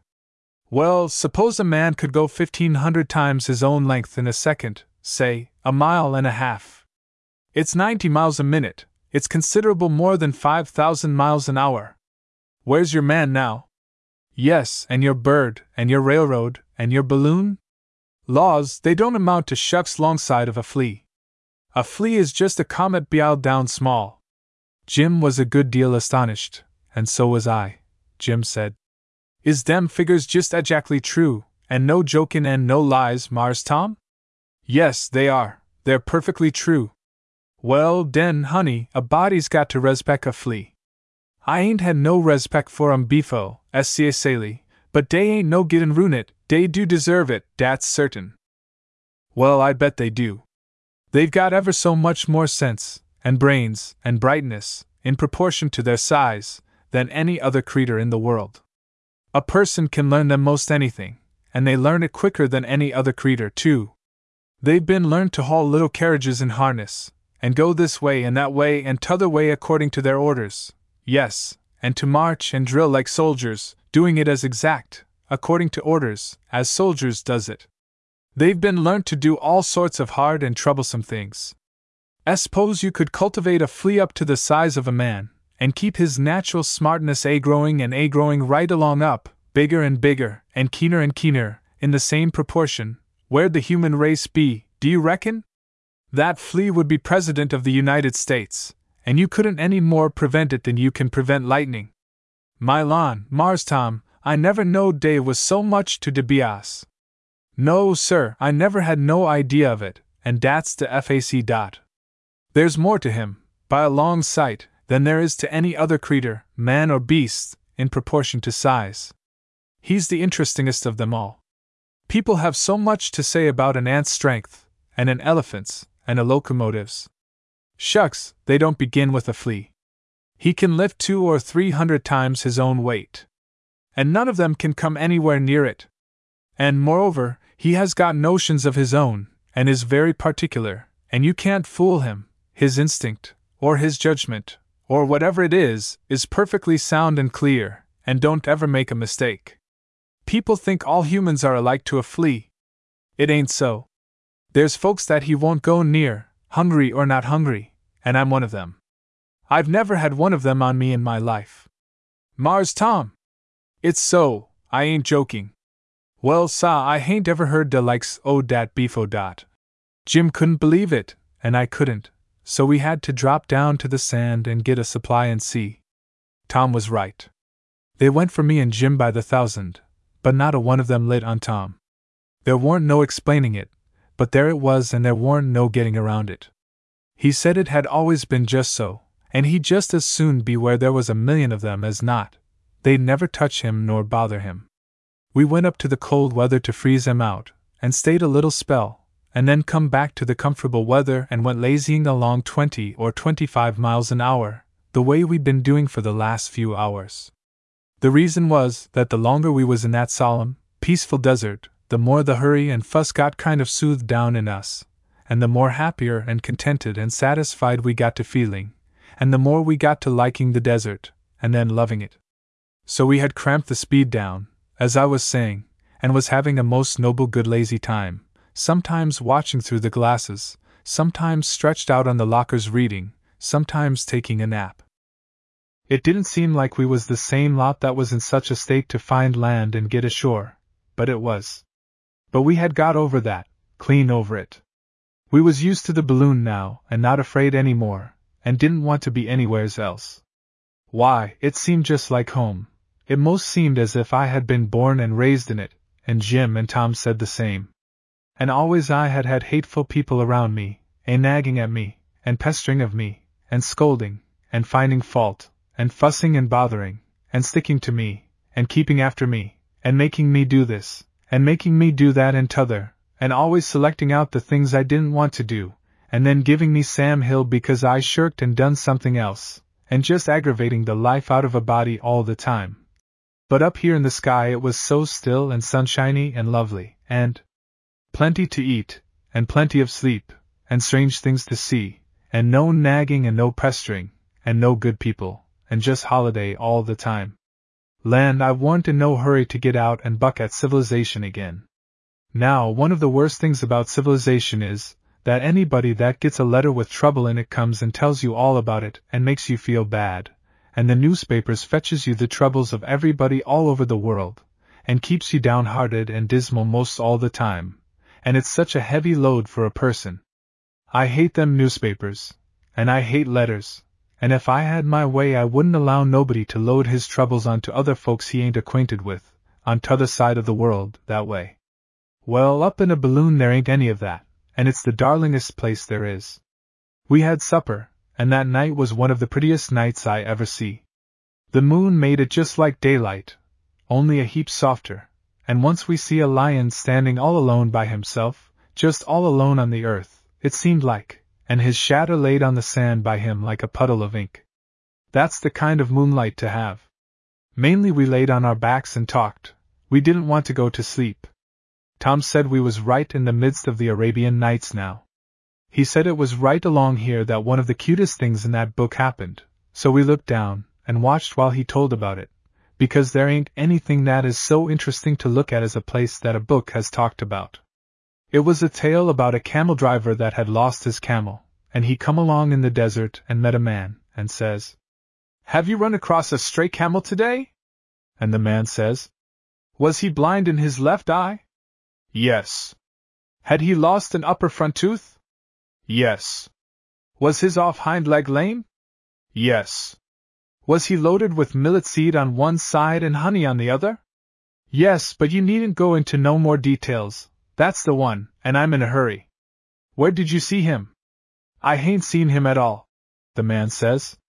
"Hain't seen him at all? How can you describe him so close, then?" "Because when a person knows how to use his eyes, everything has got a meaning to it. But most people's eyes ain't any good to them. I knowed a camel had been along, because I seen his track. I knowed he was lame in his off hind leg because he had favored that foot and trod light on it, and his track showed it. I knowed he was blind on his left side because he only nibbled the grass on the right side of the trail. I knowed he had lost an upper front tooth because where he bit into the sod his teeth print showed it. The millet seed sifted out on one side, the ants told me that. The honey leaked out on the other, the flies told me that. I know all about your camel, but I hain't seen him, Jim says. Go on, Mars Tom, hit's a mighty good tale, and powerful interestin' dot. That's all, Tom says. All? Says Jim, astonished. What come o' de camel? I don't know. Mars Tom, don't the tale say? No. Jim puzzled a minute, then he says. Well, yef dat ain't de beatin's tale ever I struck. Just gets to de place wada and trust is gettin' red hot, and down she breaks. Why, Mars Tom, dey ain't no sense in a tale dat acts like dat. Hain't you got no idea whether de man got de camel back, not? No, I haven't. I see myself there warn't no sense in the tale, to chop square off that way before it come to anything, but I warn't going to say so, because I could see Tom was souring up pretty fast over the way it flatted out and the way Jim had popped on to the weak place in it, and I don't think it's fair for everybody to pile on to a feller when he's down. But Tom he whirls on me and says, What do you think of the tale? Of course, then, I had to come out and make a clean breast and say it did seem to me, too, same as it did to Jim, that as long as the tale stopped square in the middle and never got to no place, it really warn't worth the trouble of telling. Tom's chin dropped on his breast, and 'stead of being mad, as I reckon he'd be, to hear me scoff at his tale that way, he seemed to be only sad, and he says, Some people can see, and some can't, just as that man said. Let alone a camel, if a cyclone had gone by, you duffers wouldn't 'a' noticed the track. I don't know what he meant by that, and he didn't say. It was just one of his irrelevances, I reckon. He was full of them, sometimes, when he was in a close place and couldn't see no other way out, but I didn't mind. We'd spotted the soft place in that tale sharp enough, he couldn't get away from that little fact. It graveled him like the nation, too, I reckon, much as he tried not to let on. Chapter 8. The Disappearing Lake. We had an early breakfast in the morning, and sat looking down on the desert, and the weather was ever so balmy and lovely, although we weren't high up. You have to come down lower and lower after sundown in the desert, because it cools off so fast, and so, by the time it is getting toward dawn, you are skimming along only a little ways above the sand. We was watching the shadow of the balloons slide along the ground, and now and then gazing off across the desert to see if anything was stirring, and then down on the shadow again, when all of a sudden almost right under us we see a lot of men and camels laying scattered about, perfectly quiet, like they was asleep. We shut off the power, and backed up and stood over them, and then we see that they was all dead. It give us the cold shivers. And it made us hush down, too, and talk low, like people at a funeral. We dropped down slow and stopped, and me and Tom clumb down and went among them. There was men, and women, and children. They was dried by the sun and dark and shriveled and leathery, like the pictures of mummies you see in books. And yet they looked just as human, you wouldn't have believed it, just like they was asleep. Some of the people and animals was partly covered with sand, but most of them not, for the sand was thin there, and the bed was gravel and hard. Most of the clothes had rotted away, and when you took hold of a rag, it tore with a touch, like spiderweb. Tom reckoned they had been laying there for years. Some of the men had rusty guns by them, some had swords on and had shawl belts with long, silver-mounted pistols stuck in them. All the camels had their loads on yet, but the packs had busted or rotted and spilt the freight out on the ground. We didn't reckon the swords was any good to the dead people any more, so we took one apiece, and some pistols. We took a small box, too, because it was so handsome and inlaid so fine, and then we wanted to bury the people. But there warn't no way to do it that we could think of, and nothing to do it with but sand, and that would blow away again, of course. Then we mounted high and sailed away, and pretty soon that black spot on the sand was out of sight, and we wouldn't ever see them poor people again in this world. We wondered, and reasoned, and tried to guess how they come to be there, and how it all happened to them, but we couldn't make it out. First we thought maybe they got lost, and wandered around and about till their food and water give out and they starved to death. But Tom said no wild animals nor vultures hadn't meddled with them, and so that guess wouldn't do. So at last we give it up, and judged we wouldn't think about it no more, because it made us low-spirited. Then we opened the box, and it had gems and jewels in it, quite a pile, and some little veils of the kind the dead women had on, with fringes made out of curious gold money that we weren't acquainted with. We wondered if we better go and try to find them again and give it back, but Tom thought it over and said no, it was a country that was full of robbers, and they would come and steal it, and then the sin would be on us for putting the temptation in their way. So we went on, but I wished we had took all they had, so there wouldn't have been no temptation at all left. We had had 2 hours of that blazing weather down there, and was dreadful thirsty when we got aboard again. We went straight for the water, but it was spoiled and bitter, besides being pretty near hot enough to scald your mouth. We couldn't drink it. It was Mississippi River water, the best in the world, and we stirred up the mud in it to see if that would help, but no, the mud wasn't any better than the water. Well, we hadn't been so very thirsty before, while we was interested in the lost people, but we was now, and as soon as we found we couldn't have a drink, we was more than 35 times as thirsty as we was a quarter of a minute before. Why, in a little while we wanted to hold our mouths open and pant like a dog. Tom said to keep a sharp lookout, all around, everywheres, because we'd got to find an oasis or there warn't no telling what would happen. So we done it. We kept the glasses gliding around all the time, till our arms got so tired we couldn't hold them any more. 2 hours, 3 hours, just gazing and gazing, and nothing but sand, sand, sand, and you could see the quivering heat shimmer playing over it. Dear, dear, a body don't know what real misery is till he is thirsty all the way through and is certain he ain't ever going to come to any water any more. At last I couldn't stand it to look around on them baking plains. I laid down on the locker, and give it up. But by and by Tom raised a whoop, and there she was. A lake, wide and shiny, with palm trees leaning over it asleep, and their shadows in the water just as soft and delicate as ever you see. I never see anything look so good. It was a long ways off, but that warn't anything to us. We just slapped on a 100-mile gait, and calculated to be there in 7 minutes, but she stayed the same old distance away, all the time. We couldn't seem to gain on her. Yes, sir, just as far, and shiny, and like a dream, but we couldn't get no nearer, and at last, all of a sudden, she was gone. Tom's eyes took a spread, and he says, "Boys, it was a my ridge!" Said it like he was glad. I didn't see nothing to be glad about. I says, "Maybe. I don't care nothing about its name, the thing I want to know is, what's become of it?" Jim was trembling all over, and so scared he couldn't speak, but he wanted to ask that question himself if he could have done it. Tom says, "What's become of it?" "Why, you see yourself it's gone." "Yes, I know, but where's it gone to?" He looked me over and says, "Well, now, Huck Finn, where would it go to? Don't you know what a marriage is?" "No, I don't." "What is it?" "It ain't anything but imagination. There ain't anything to it." It warmed me up a little to hear him talk like that, and I says, "What's the use you talking that kind of stuff, Tom Sawyer? Didn't I see the lake?" "Yes, you think you did." "I don't think nothing about it, I did see it." "I tell you didn't see it either, because it warn't there to see." It astonished Jim to hear him talk so, and he broke in and says, kind of pleading and distressed, "Mars Tom, please don't say sich things in sich an awful time as dis. You ain't only reskin' yo' own self, but you's reskin' us, same way like Ananias and Sifra. De lake was da, I seen it jeez as plain as I sees you and Huck dis minute." I says, "Why, he seen it himself.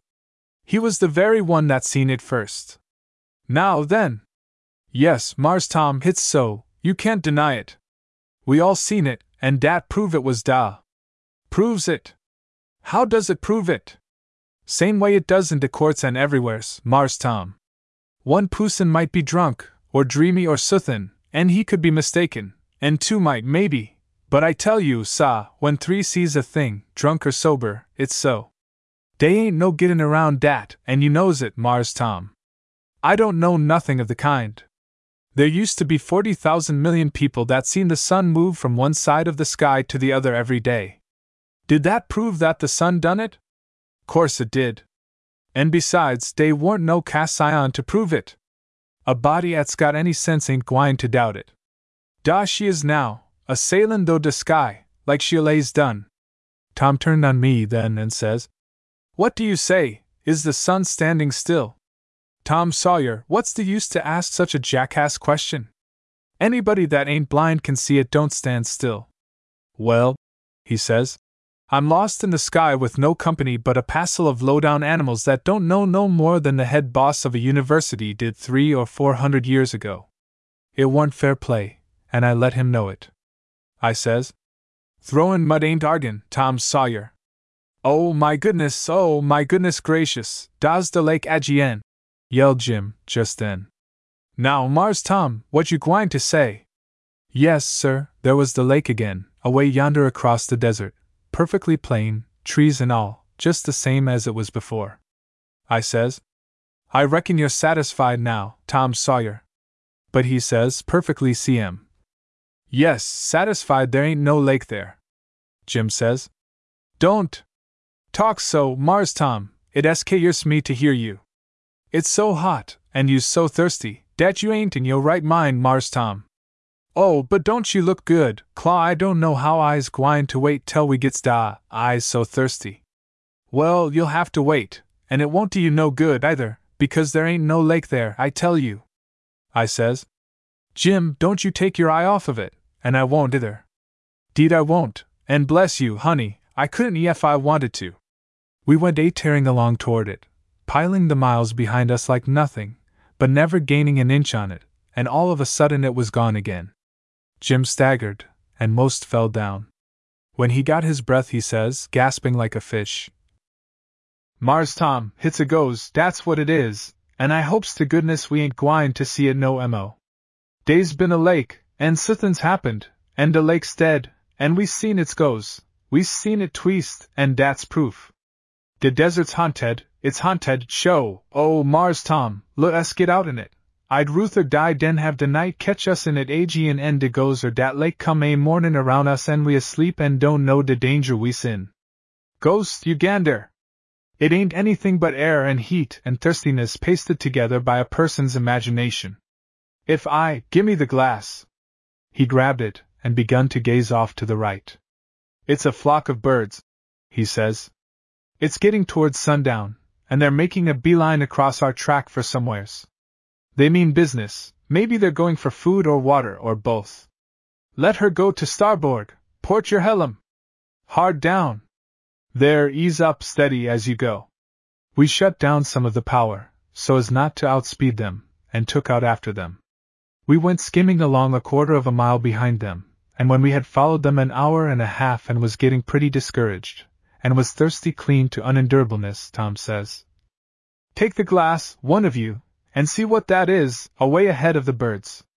Jim got the first glimpse, and slumped down on the locker sick. He was most crying, and says, She's da Aegean, Mars Tom, she's da Aegean, and I knows I's gwine to die, case when a body sees a goes the third time, dat's what it means. I wished I'd never come in dis balloon, dat I does. He wouldn't look no more, and what he said made me afraid, too, because I knowed it was true, for that has always been the way with ghosts, so then I wouldn't look any more, either. Both of us begged Tom to turn off and go some other way, but he wouldn't, and said we was ignorant superstitious blatherskites. Yes, and he'll get come up with, one of these days, I says to myself, insulting ghosts that way. They'll stand it for a while, maybe, but they won't stand it always, for anybody that knows about ghosts knows how easy they are hurt, and how revengeful they are. So we was all quiet and still, Jim and me being scared, and Tom busy. By and by Tom fetched the balloon to a standstill, and says, Now get up and look, you sapheads. We done it, and there was the sure enough water right under us, clear, and blue, and cool, and deep, and wavy with the breeze, the loveliest sight that ever was. And all about it was grassy banks, and flowers, and shady groves of big trees, looped together with vines, and all looking so peaceful and comfortable, enough to make a body cry, it was so beautiful. Jim did cry, and rip and dance and carry on, he was so thankful and out of his mind for joy. It was my watch, so I had to stay by the works, but Tom and Jim clumb down and drunk a barrel apiece, and fetched me up a lot, and I've tasted a many a good thing in my life, but nothing that ever begun without water. Then we went down and had a swim, and then Tom came up and spelled me and Jim had a swim, and then Jim spelled Tom, and me and Tom had a foot race and a boxing mill, and I don't reckon I ever had such a good time in my life. It warn't so very hot, because it was close on to evening, and we hadn't any clothes on, anyway. Clothes is well enough in school, and in towns, and at balls too, but there ain't no sense in them when there ain't no civilization nor other kinds of bothers and fussiness around. Lions, they comin', lions! Quick, Mars Tom! Jump for yo' life, Huck! Oh, and didn't we? We never stopped for clothes, but waltzed up the ladder just so. Jim lost his head straight off. He always done it whenever he got excited and scared, and so now, 'stead of just easing the ladder up from the ground a little, so the animals couldn't reach it, he turned on a raft of power, and we went whizzing up and was dangling in the sky before he got his wits together and seen what a foolish thing he was doing. Then he stopped her, but he had clean forgot what to do next, so there we was, so high that the lions looked like pups, and we was drifting off on the wind. But Tom he shinned up and went for the works and begun to slant her down, and back toward the lake, where the animals was gathering like a camp meeting, and I judged he had lost his head, too, for he knowed I was too scared to climb, and did he want to dump me among the tigers and things? But no, his head was level, he knowed what he was about. He swooped down to within 30 or 40 feet of the lake, and stopped right over the center, and sung out, "Lego, and drop!" I done it, and shot down, feet first, and seemed to go about a mile toward the bottom, and when I come up, he says, "Now lay on your back and float till you're rested and got your pluck back, then I'll dip the ladder in the water, and you can climb aboard." I done it. Now that was ever so smart in Tom, because if he had started off somewheres else to drop down on the sand, the menagerie would have come along, too, and might have kept us hunting a safe place till I got tuckered out and fell. And all this time the lions and tigers was sorting out the clothes, and trying to divide them up so there would be some for all, but there was a misunderstanding about it somewheres, on account of some of them trying to hog more than their share, so there was another insurrection, and you never see anything like it in the world. There must have been 50 of them, all mixed up together, snorting and roaring and snapping and biting and tearing, legs and tails in the air, and you couldn't tell which was which, and the sand and fur flying. And when they got done, some was dead and some was limping off crippled, and the rest was setting around on the battlefield, some of them licking their sore places and the others looking up at us and seemed to be kind of inviting us to come down and have some fun, but which we didn't want any. As for the clothes, they weren't any more. Every last rag of them was inside of the animals, and not agreeing with them very well, I don't reckon, for there was considerable many brass buttons on them, and there was knives in the pockets, too, and smoking tobacco, and nails and chalk and marbles and fish hooks and things. But I wasn't caring. All that was bothering me was, that all we had now was the professor's clothes, a big enough assortment, but not suitable to go into company with, if we came across any, because the breeches was as long as tunnels, and the coats and things according. Still, there was everything a tailor needed, and Jim was a kind of jack-legged tailor, and he allowed he could soon trim a suit or two down for us that would answer. Chapter 9. Tom Discourses on the Desert. Still, we thought we would drop down there a minute, but on another errand. Most of the professor's cargo of food was put up in cans, in the new way that somebody had just invented, the rest was fresh. When you fetch Missouri beefsteak to the Great Sahara, you want to be particular, and stay up in the coolish weather. So we reckoned we would drop down into the Lion Market, and see how we could make out there. We hauled in the ladder and dropped down till we was just above the reach of the animals, then we let down a rope with a slip knot in it, and hauled up a dead lion, a small tender one, then yanked up a cub tiger. We had to keep the congregation off with the revolver, or they would have took a hand in the proceedings and helped. We carved off a supply from both, and saved the skins, and hove the rest overboard. Then we baited some of the professor's hooks with the fresh meat and went fishing.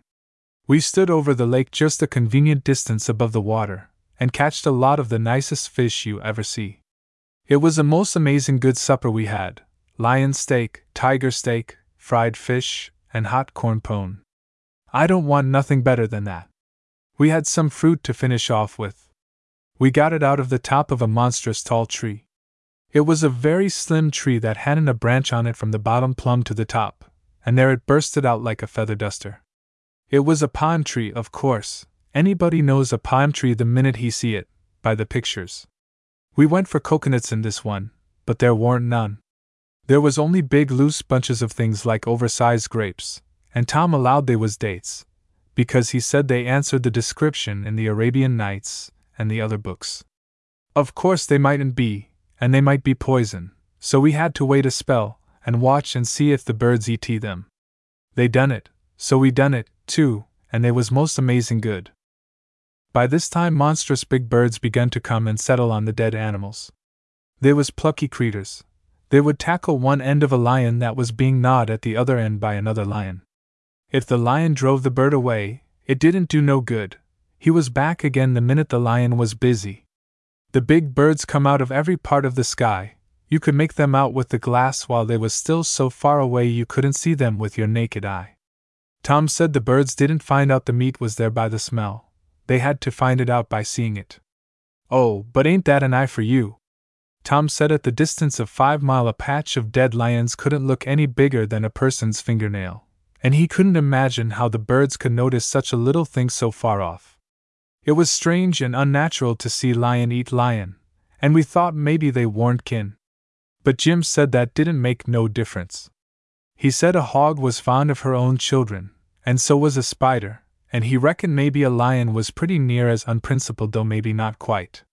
He thought likely a lion wouldn't eat his own father, if he knowed which was him, but reckoned he would eat his brother-in-law if he was uncommon hungry, and eat his mother-in-law any time. But reckoning don't settle nothing. You can reckon till the cows come home, but that don't fetch you to no decision. So we give it up and let it drop. Generally it was very still in the desert nights, but this time there was music. A lot of other animals come to dinner, sneaking yelpers that Tom allowed was jackals, and roach-backed ones that he said was hyenas, and all the whole biling of them kept up a racket all the time. They made a picture in the moonlight that was more different than any picture I ever see.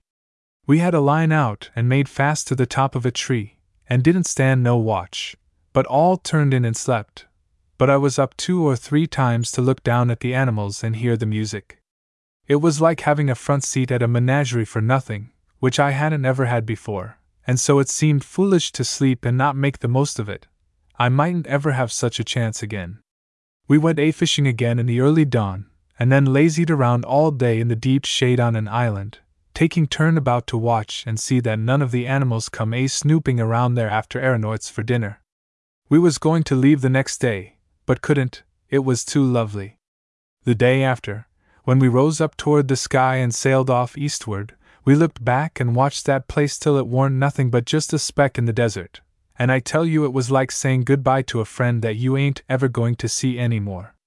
Jim was thinking to himself, and at last he says, "Mars Tom, we's most to de ender de desert now, I spec." "Why?" "Well, hit stand to reason we is. You knows how long we's been skimmin' over it. News be mos out o' san.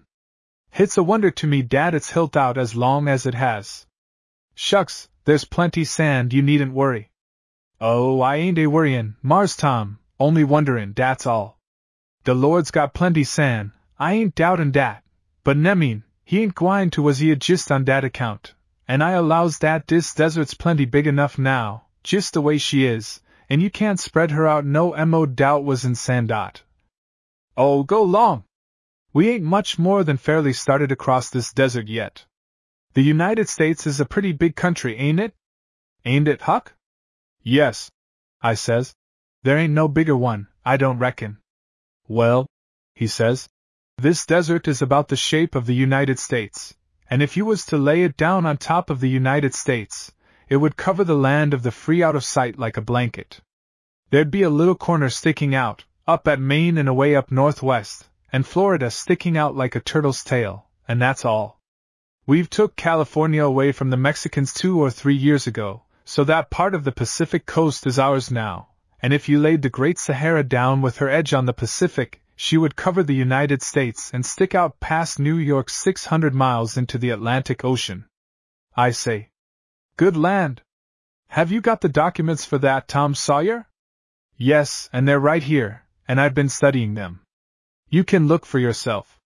From New York to the Pacific is 2,600 miles. From one end of the Great Desert to the other is 3,200. The United States contains 3,600,000 square miles, the desert contains 4,162,000.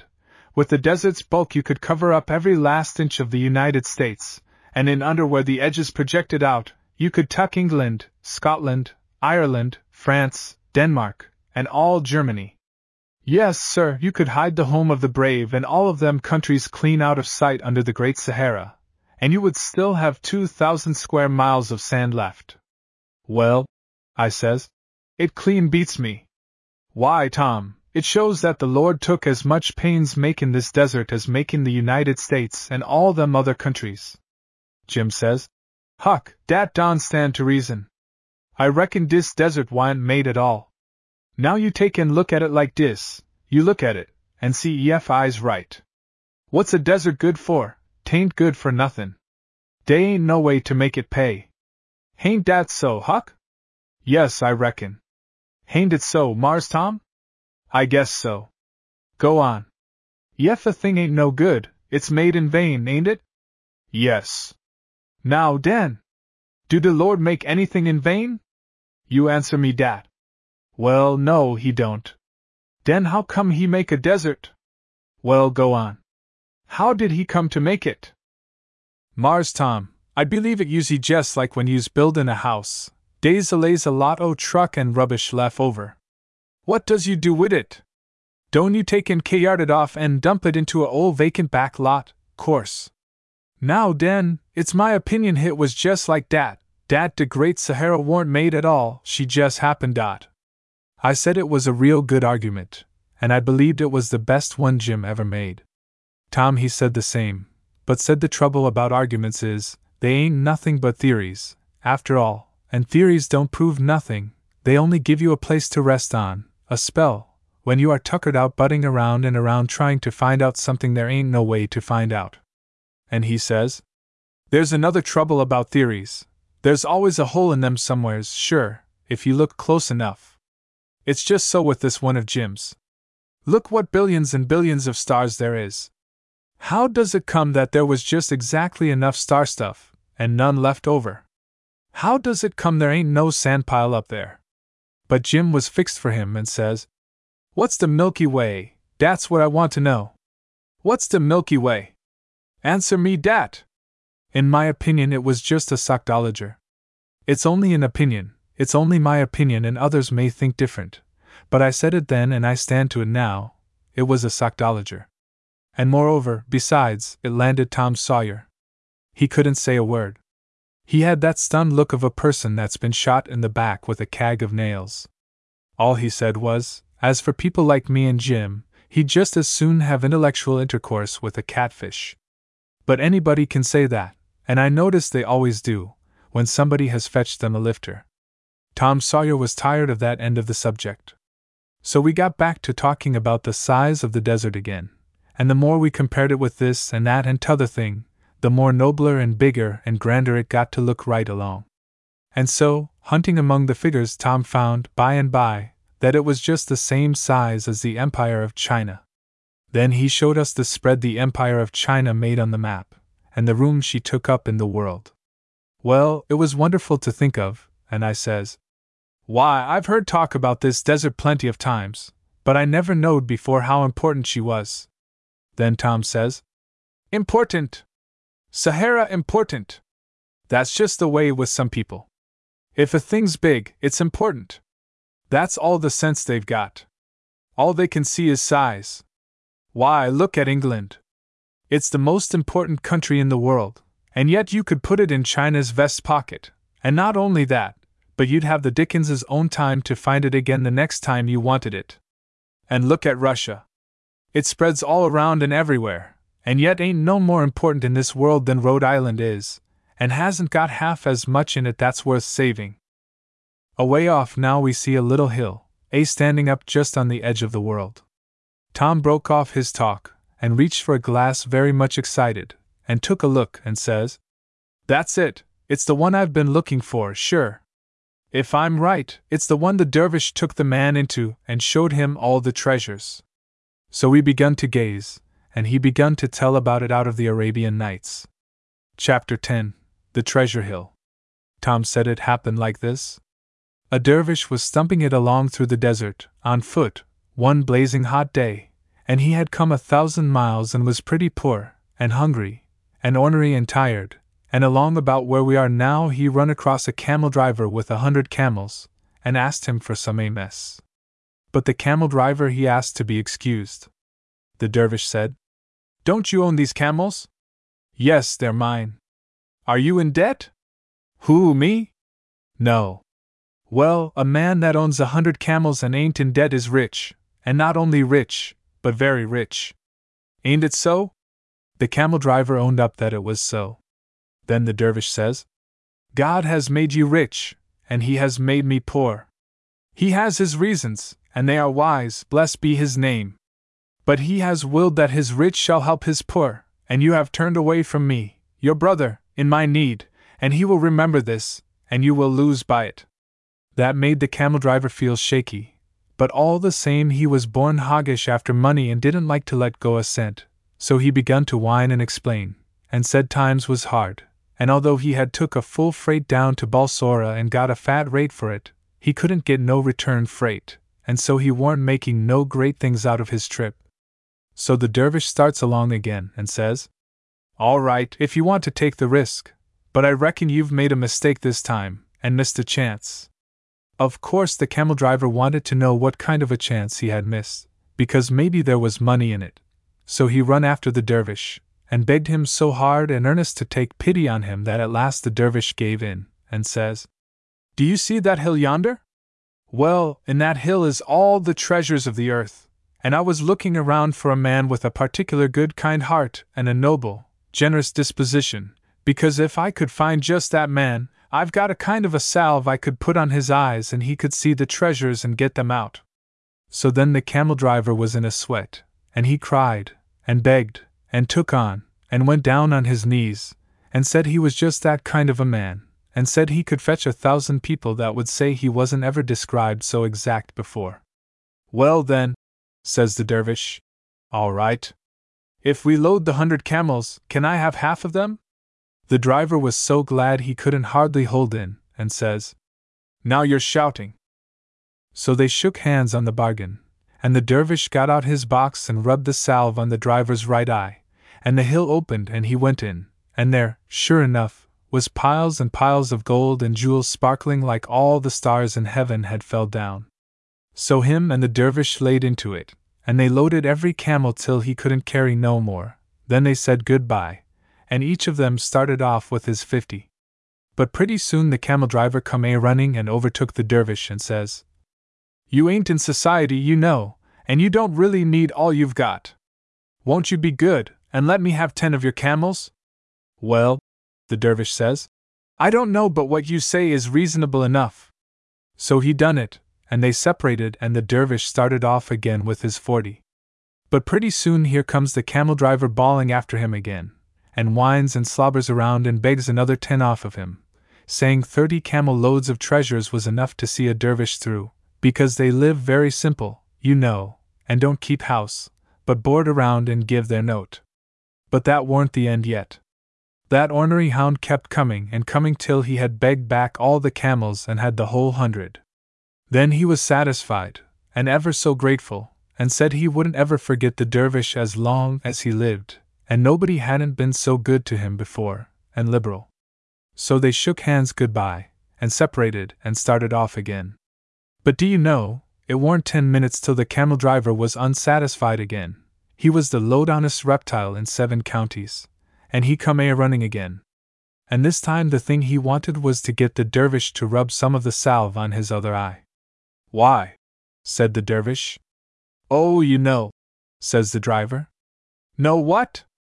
Well, you can't fool me, says the driver. You're trying to keep back something from me, you know it mighty well. You know, I reckon that if I had the salve on the other eye I could see a lot more things that's valuable. Come, please put it on, the dervish says. I wasn't keeping anything back from you. I don't mind telling you what would happen if I put it on. You'd never see again. You'd be stone blind the rest of your days. But do you know that Beat wouldn't believe him?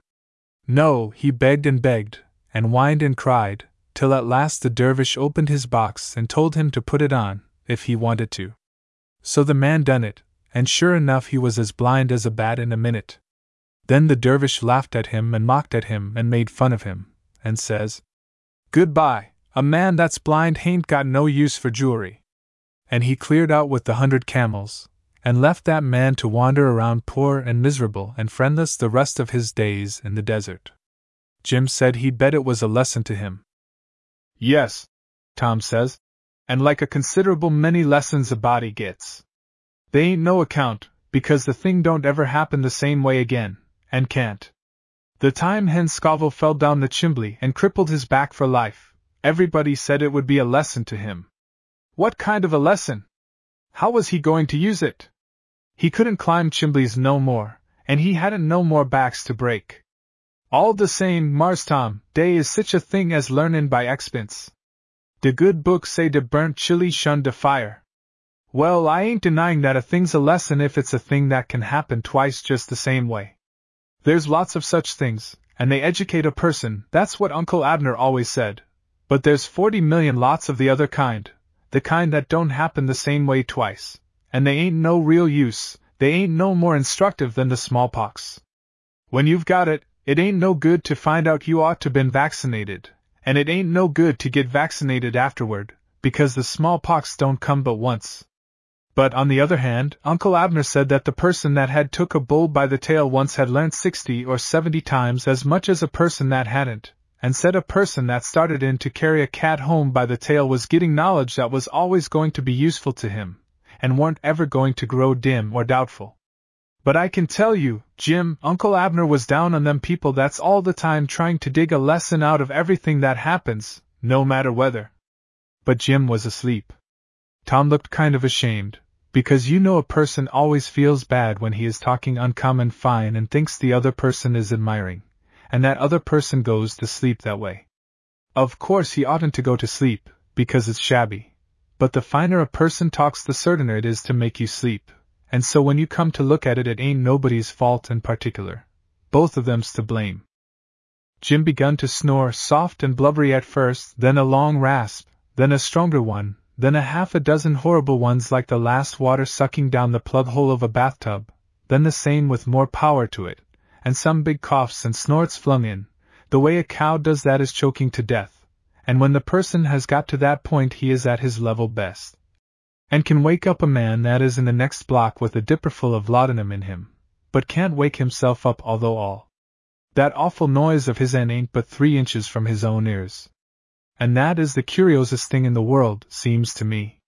But you rake a match to light the candle, and that little bit of a noise will fetch him. I wish I knowed what was the reason of that, but there don't seem to be no way to find out. Now there was Jim alarming the whole desert, and yanking the animals out, for miles and miles around, to see what in the nation was going on up there. There warn't nobody nor nothing that was as close to the noise as he was, and yet he was the only creetur that wasn't disturbed by it. We yelled at him and whooped at him, it never done no good, but the first time there come a little wee noise that wasn't of a usual kind it woke him up. No, sir, I've thought it all over, and so has Tom, and there ain't no way to find out why a snorer can't hear himself snore. Jim said he hadn't been asleep. He just shut his eyes so he could listen better. Tom said nobody warn't accusing him. That made him look like he wished he hadn't said anything. And he wanted to get away from the subject, I reckon, because he begun to abuse the camel driver, just the way a person does when he has got catched in something and wants to take it out of somebody else. He let into the camel driver the hardest he knowed how, and I had to agree with him. and he praised up the dervish the highest he could, and I had to agree with him there, too. But Tom says, I ain't so sure. You call that dervish so dreadful liberal and good and unselfish, but I don't quite see it. He didn't hunt up another poor dervish, did he? No, he didn't. If he was so unselfish, why didn't he go in there himself and take a pocket full of jewels and go along and be satisfied? No, sir, the person he was hunting for was a man with 100 camels. He wanted to get away with all the treasure he could. Why, Mars Tom, he was willing to divide, fair and square. He only struck for 50 camels. Because he knowed how he was going to get all of them by and by. Mars Tom, he told the man the truck would make him blind. Yes, because he knowed the man's character. It was just the kind of a man he was hunting for, a man that never believes in anybody's word or anybody's honorableness, because he ain't got none of his own. I reckon there's lots of people like that, dervish. They swindle right and left, but they always make the other person seem to swindle himself. They keep inside of the letter of the law all the time, and there ain't no way to get hold of them. They don't put the salve on, oh no, that would be sin, but they know how to fool you into putting it on, then it's you that blinds yourself. I reckon the dervish and the camel driver was just a pair, a fine, smart, brainy rascal, and a dull, coarse, ignorant one, but both of them rascals, just the same. Mars Tom, does you reckon dey's any o' dat kind o' salve in de world now? Yes, Uncle Abner says there is. He says they've got it in New York, and they put it on country people's eyes and show them all the railroads in the world, and they go in and get them, and then when they rub the salve on the other eye the other man bids them goodbye and goes off with their railroads. Here's the treasure hill now. Lower away! We landed, but it weren't as interesting as I thought it was going to be, because we couldn't find the place where they went in to get the treasure. Still, it was plenty interesting enough, just to see the mere hill itself where such a wonderful thing happened. Jim said he wowed he had missed it for $3, and I felt the same way. And to me and Jim, as wonderful a thing as any was the way Tom could come into a strange big country like this and go straight and find a little hump like that and tell it in a minute from a million other humps that was almost just like it, and nothing to help him but only his own learning and his own natural smartness. We talked and talked it over together, but couldn't make out how he done it. He had the best head on him I ever see, and all he lacked was age, to make a name for himself equal to Captain Kidd or George Washington. I bet you it would have crowded either of them to find that hill, with all their gifts, but it warn't nothing to Tom Sawyer. He went across Sahara and put his finger on it as easy as you could pick a nigger out of a bunch of angels. We found a pond of salt water close by and scraped up a raft of salt around the edges, and loaded up the lion's skin and the tiger's so as they would keep till Jim could tend them. Chapter 11. The Sandstorm. We went a-fooling along for a day or two, and then just as the full moon was touching the ground on the other side of the desert, we see a string of little black figures moving across its big silver face. You could see them as plain as if they was painted on the moon with ink. It was another caravan. We cooled down our speed and tagged along after it, just to have company, though it warn't going our way. It was a rattler, that caravan, and a most bully sight to look at next morning when the sun come streaming across the desert, and flung the long shadows of the camels on the gold sand like 1,000 granddaddy long legses marching in procession. We never went very near it, because we knowed better now than to act like that and scare people's camels and break up their caravans. It was the gayest outfit you ever see, for rich clothes and nobby style.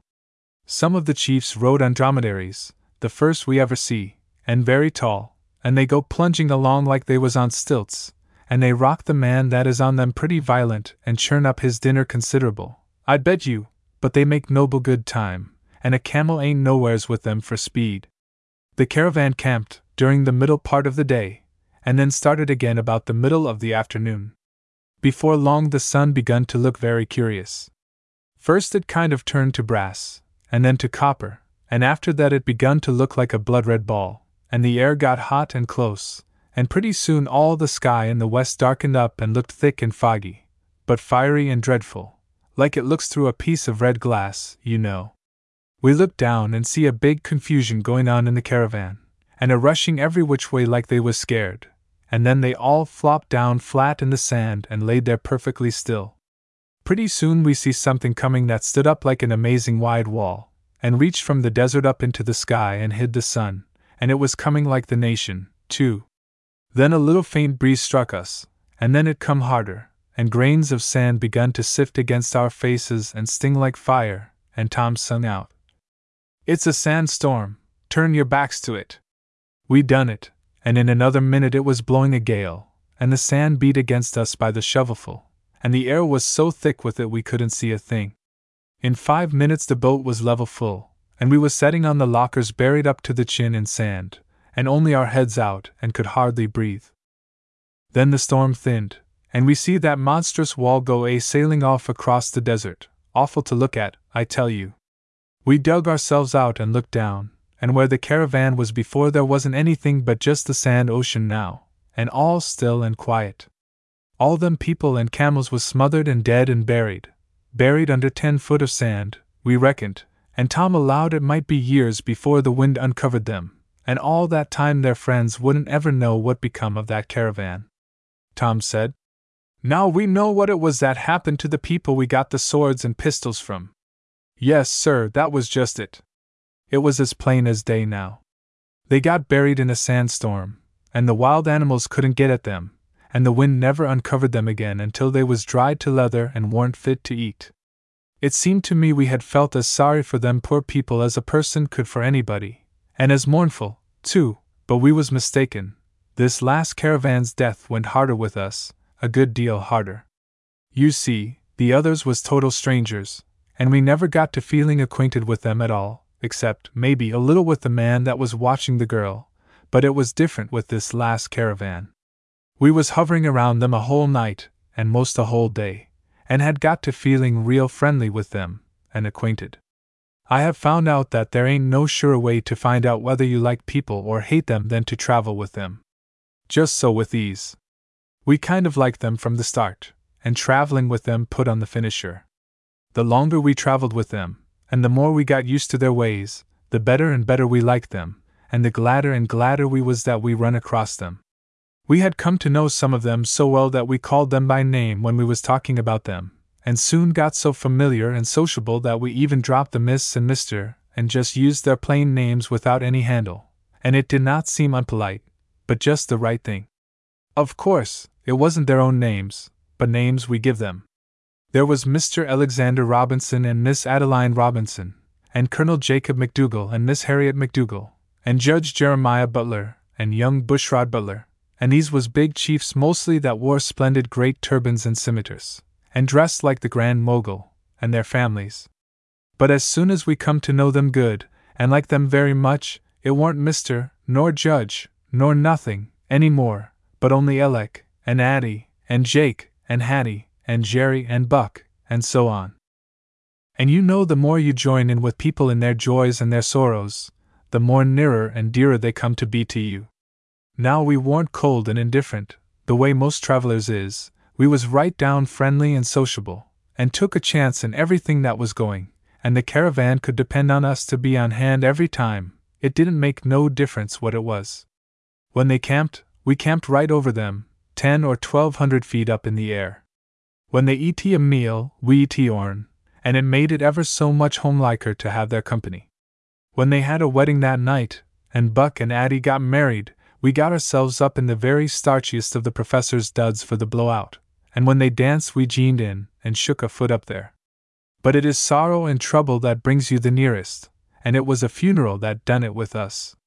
It was next morning, just in the still dawn. We didn't know the deceased, and he warn't in our set, but that never made no difference. He belonged to the caravan, and that was enough, and there warn't no more sincerer tears shed over him than the ones we dripped on him from up there 1100 foot on high. Yes, parting with this caravan was much more bitterer than it was to part with them others, which was comparative strangers, and been dead so long, anyway. We had knowed these in their lives, and was fond of them, too, and now to have death snatch them from right before our faces while we was looking, and leave us so lonesome and friendless in the middle of that big desert, it did hurt so, and we wished we mightn't ever make any more friends on that voyage if we was going to lose them again like that. We couldn't keep from talking about them, and they was all the time coming up in our memory, and looking just the way they looked when we was all alive and happy together. We could see the line marching, and the shiny spearheads a-winking in the sun. We could see the dromedaries lumbering along. We could see the wedding and the funeral, and more oftener than anything else we could see them praying, because they don't allow nothing to prevent that. Whenever the call come, several times a day, they would stop right there, and stand up and face to the east, and lift back their heads, and spread out their arms and begin.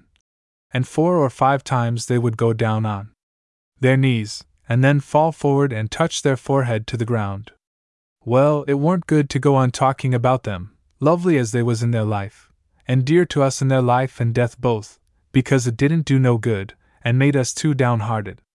Jim allowed he was going to live as good a life as he could, so he could see them again in a better world, and Tom kept still and didn't tell him they was only Mohammedans. It weren't no use to disappoint him, he was feeling bad enough just as it was. When we woke up next morning we was feeling a little cheerfuler, and had had a most powerful good sleep, because sand is the comfortablest bed there is, and I don't see why people that can afford it don't have it more. And it's terrible good ballast too. I never see the balloons so steady before. Tom allowed we had 20 tons of it, and wondered what we better do with it. It was good sand, and it didn't seem good sense to throw it away. Jim says, "Mars Tom, can't we tote it back home and sell it? How long'll it take?" "Depends on the way we go." "Well, she's worth $0.25 a load at home, and I reckon we's got as much as 20 loads, hain't we?" "How much would that be?" $5. "By jings, Mars Tom, le's shove for home right on the spot. Hit's more'n $1.50 a piece, hain't it?" "Yes." "Well, yef dat ain't makin' money the easiest ever I struck. She just reined in, never costs us a lick o' work. Le's mosey right along, Mars Tom." But Tom was thinking and ciphering away so busy and excited he never heard him. Pretty soon he says, $5, show! Look here, this sand's worth, why, it's worth no end of money." "How is dat, Mars Tom?" "Go on, honey, go on." "Well, the minute people knows it's genuine sand from the genuine desert of Sahara, they'll just be in a perfect state of mind to get hold of some of it to keep on the whatnot in a vial with a label on it for a curiosity. All we got to do is to put it up in vials and float around all over the United States and peddle them out at 10 cents apiece. We've got all of $10,000 worth of sand in this boat." Me and Jim went all to pieces with joy, and begun to shout hoop jamboree-hoo, and Tom says, "And we can keep on coming back and fetching sand, and coming back and fetching more sand, and just keep it a-going till we've carted this whole desert over there and sold it out, and there ain't ever going to be any opposition either, because we'll take out a patent." "My goodness," I says, "we'll be as rich as creosote, won't we, Tom?" "Yes, Croesus, you mean. Why, that dervish was hunting in that little hill for the treasures of the earth, and didn't know he was walking over the real ones for 1,000 miles. He was blinder than he made the driver. Mars Tom, how much is we gwine to be worth?" "Well, I don't know yet. It's got to be ciphered, and it ain't the easiest job to do either, because it's over 4 million square miles of sand at 10 cents a vial." Jim was awful excited, but this faded it out considerable, and he shook his head and says, "Mars Tom, we can't afford all dem vials, a king couldn't. We better not try to take the whole desert, Mars Tom, de vials gwine to bust us, show dot." Tom's excitement died out, too, now, and I reckon it was on account of the vials, but it wasn't. He sat there thinking, and got bluer and bluer, and at last he says, "Boys, it won't work, we got to give it up." "Why, Tom?" "On account of the duties." I couldn't make nothing out of that, either could Jim. I says, "What is our duty, Tom? Because if we can't get around it, why can't we just do it? People often has to." But he says, "Oh, it ain't that kind of duty. The kind I mean is a tax. Whenever you strike a frontier, that's the border of a country, you know, you find a custom house there, and the government officers comes and rummages among your things and charges a big tax, which they call a duty because it's their duty to bust you if they can, and if you don't pay the duty they'll hog your sand. They call it confiscating, but that don't deceive nobody, it's just hogging, and that's all it is. Now if we tried to carry this sand home the way we're pointed now, we got to climb fences till we get tired, just frontier after frontier, Egypt, Arabia, Hindostan, and so on, and they'll all whack on a duty, and so you see, easy enough, we can't go that road. Why, Tom, I says, we can sail right over their old frontiers. How are they going to stop us? He looks sorrowful at me, and says, very grave, Huck Finn, do you think that would be honest? I hate them kind of interruptions. I never said nothing, and he went on. Well, we're shut off the other way, too. If we go back the way we've come, there's the New York Custom House, and that is worse than all of them others put together, on account of the kind of cargo we've got. Why? Well, they can't raise Sahara sand in America, of course, and when they can't raise a thing there, the duty is 1,400,000% on it if you try to fetch it in from where they do raise it. There ain't no sense in that, Tom Sawyer.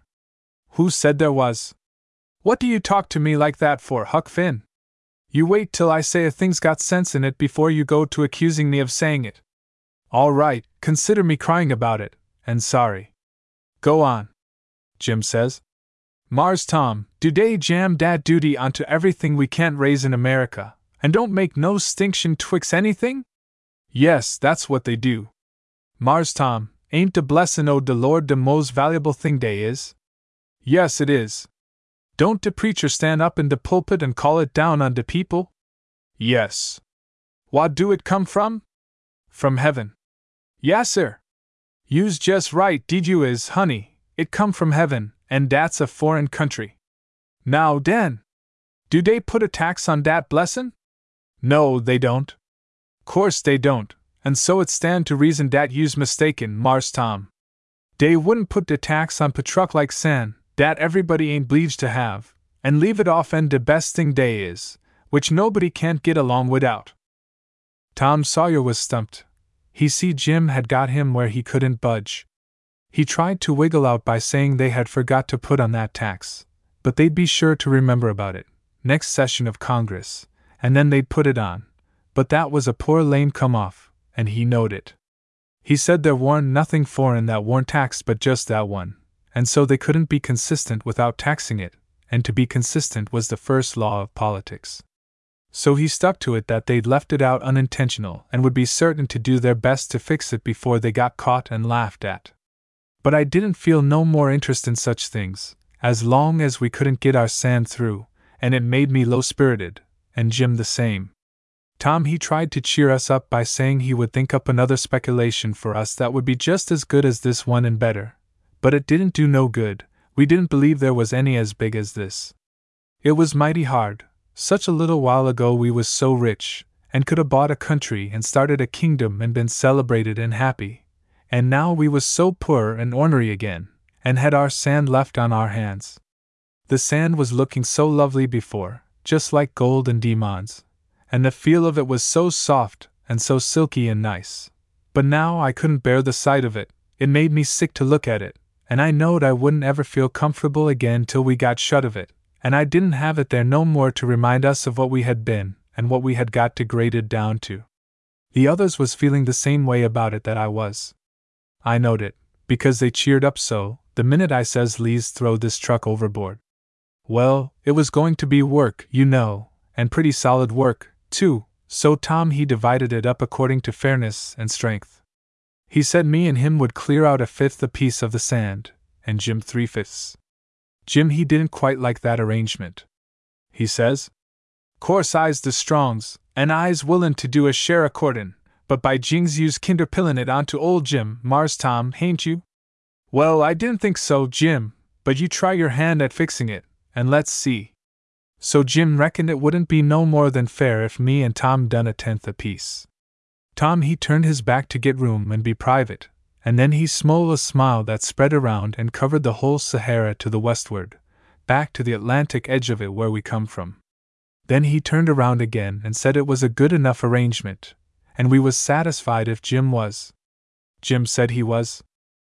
So then Tom measured off our 2/10 in the bow and left the rest for Jim, and it surprised Jim a good deal to see how much difference there was and what a raging lot of sand his share come to, and said he was powerful glad now that he had spoke up in time and got the first arrangement altered, for he said that even the way it was now, there was more sand than enjoyment in his end of the contract, he believed. Then we laid into it. It was mighty hot work, and tough, so hot we had to move up into cooler weather or we couldn't 'a' stood it.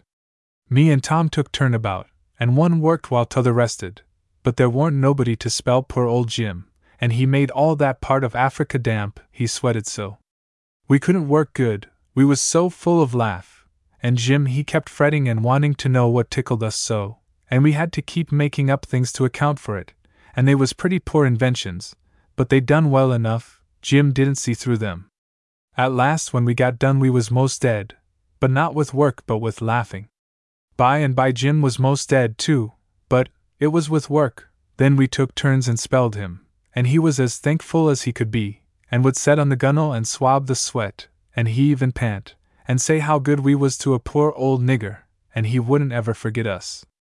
He was always the gratefulest nigger I ever see, for any little thing you done for him. He was only nigger outside, inside he was as white as you be. Chapter 12. Jim standing siege.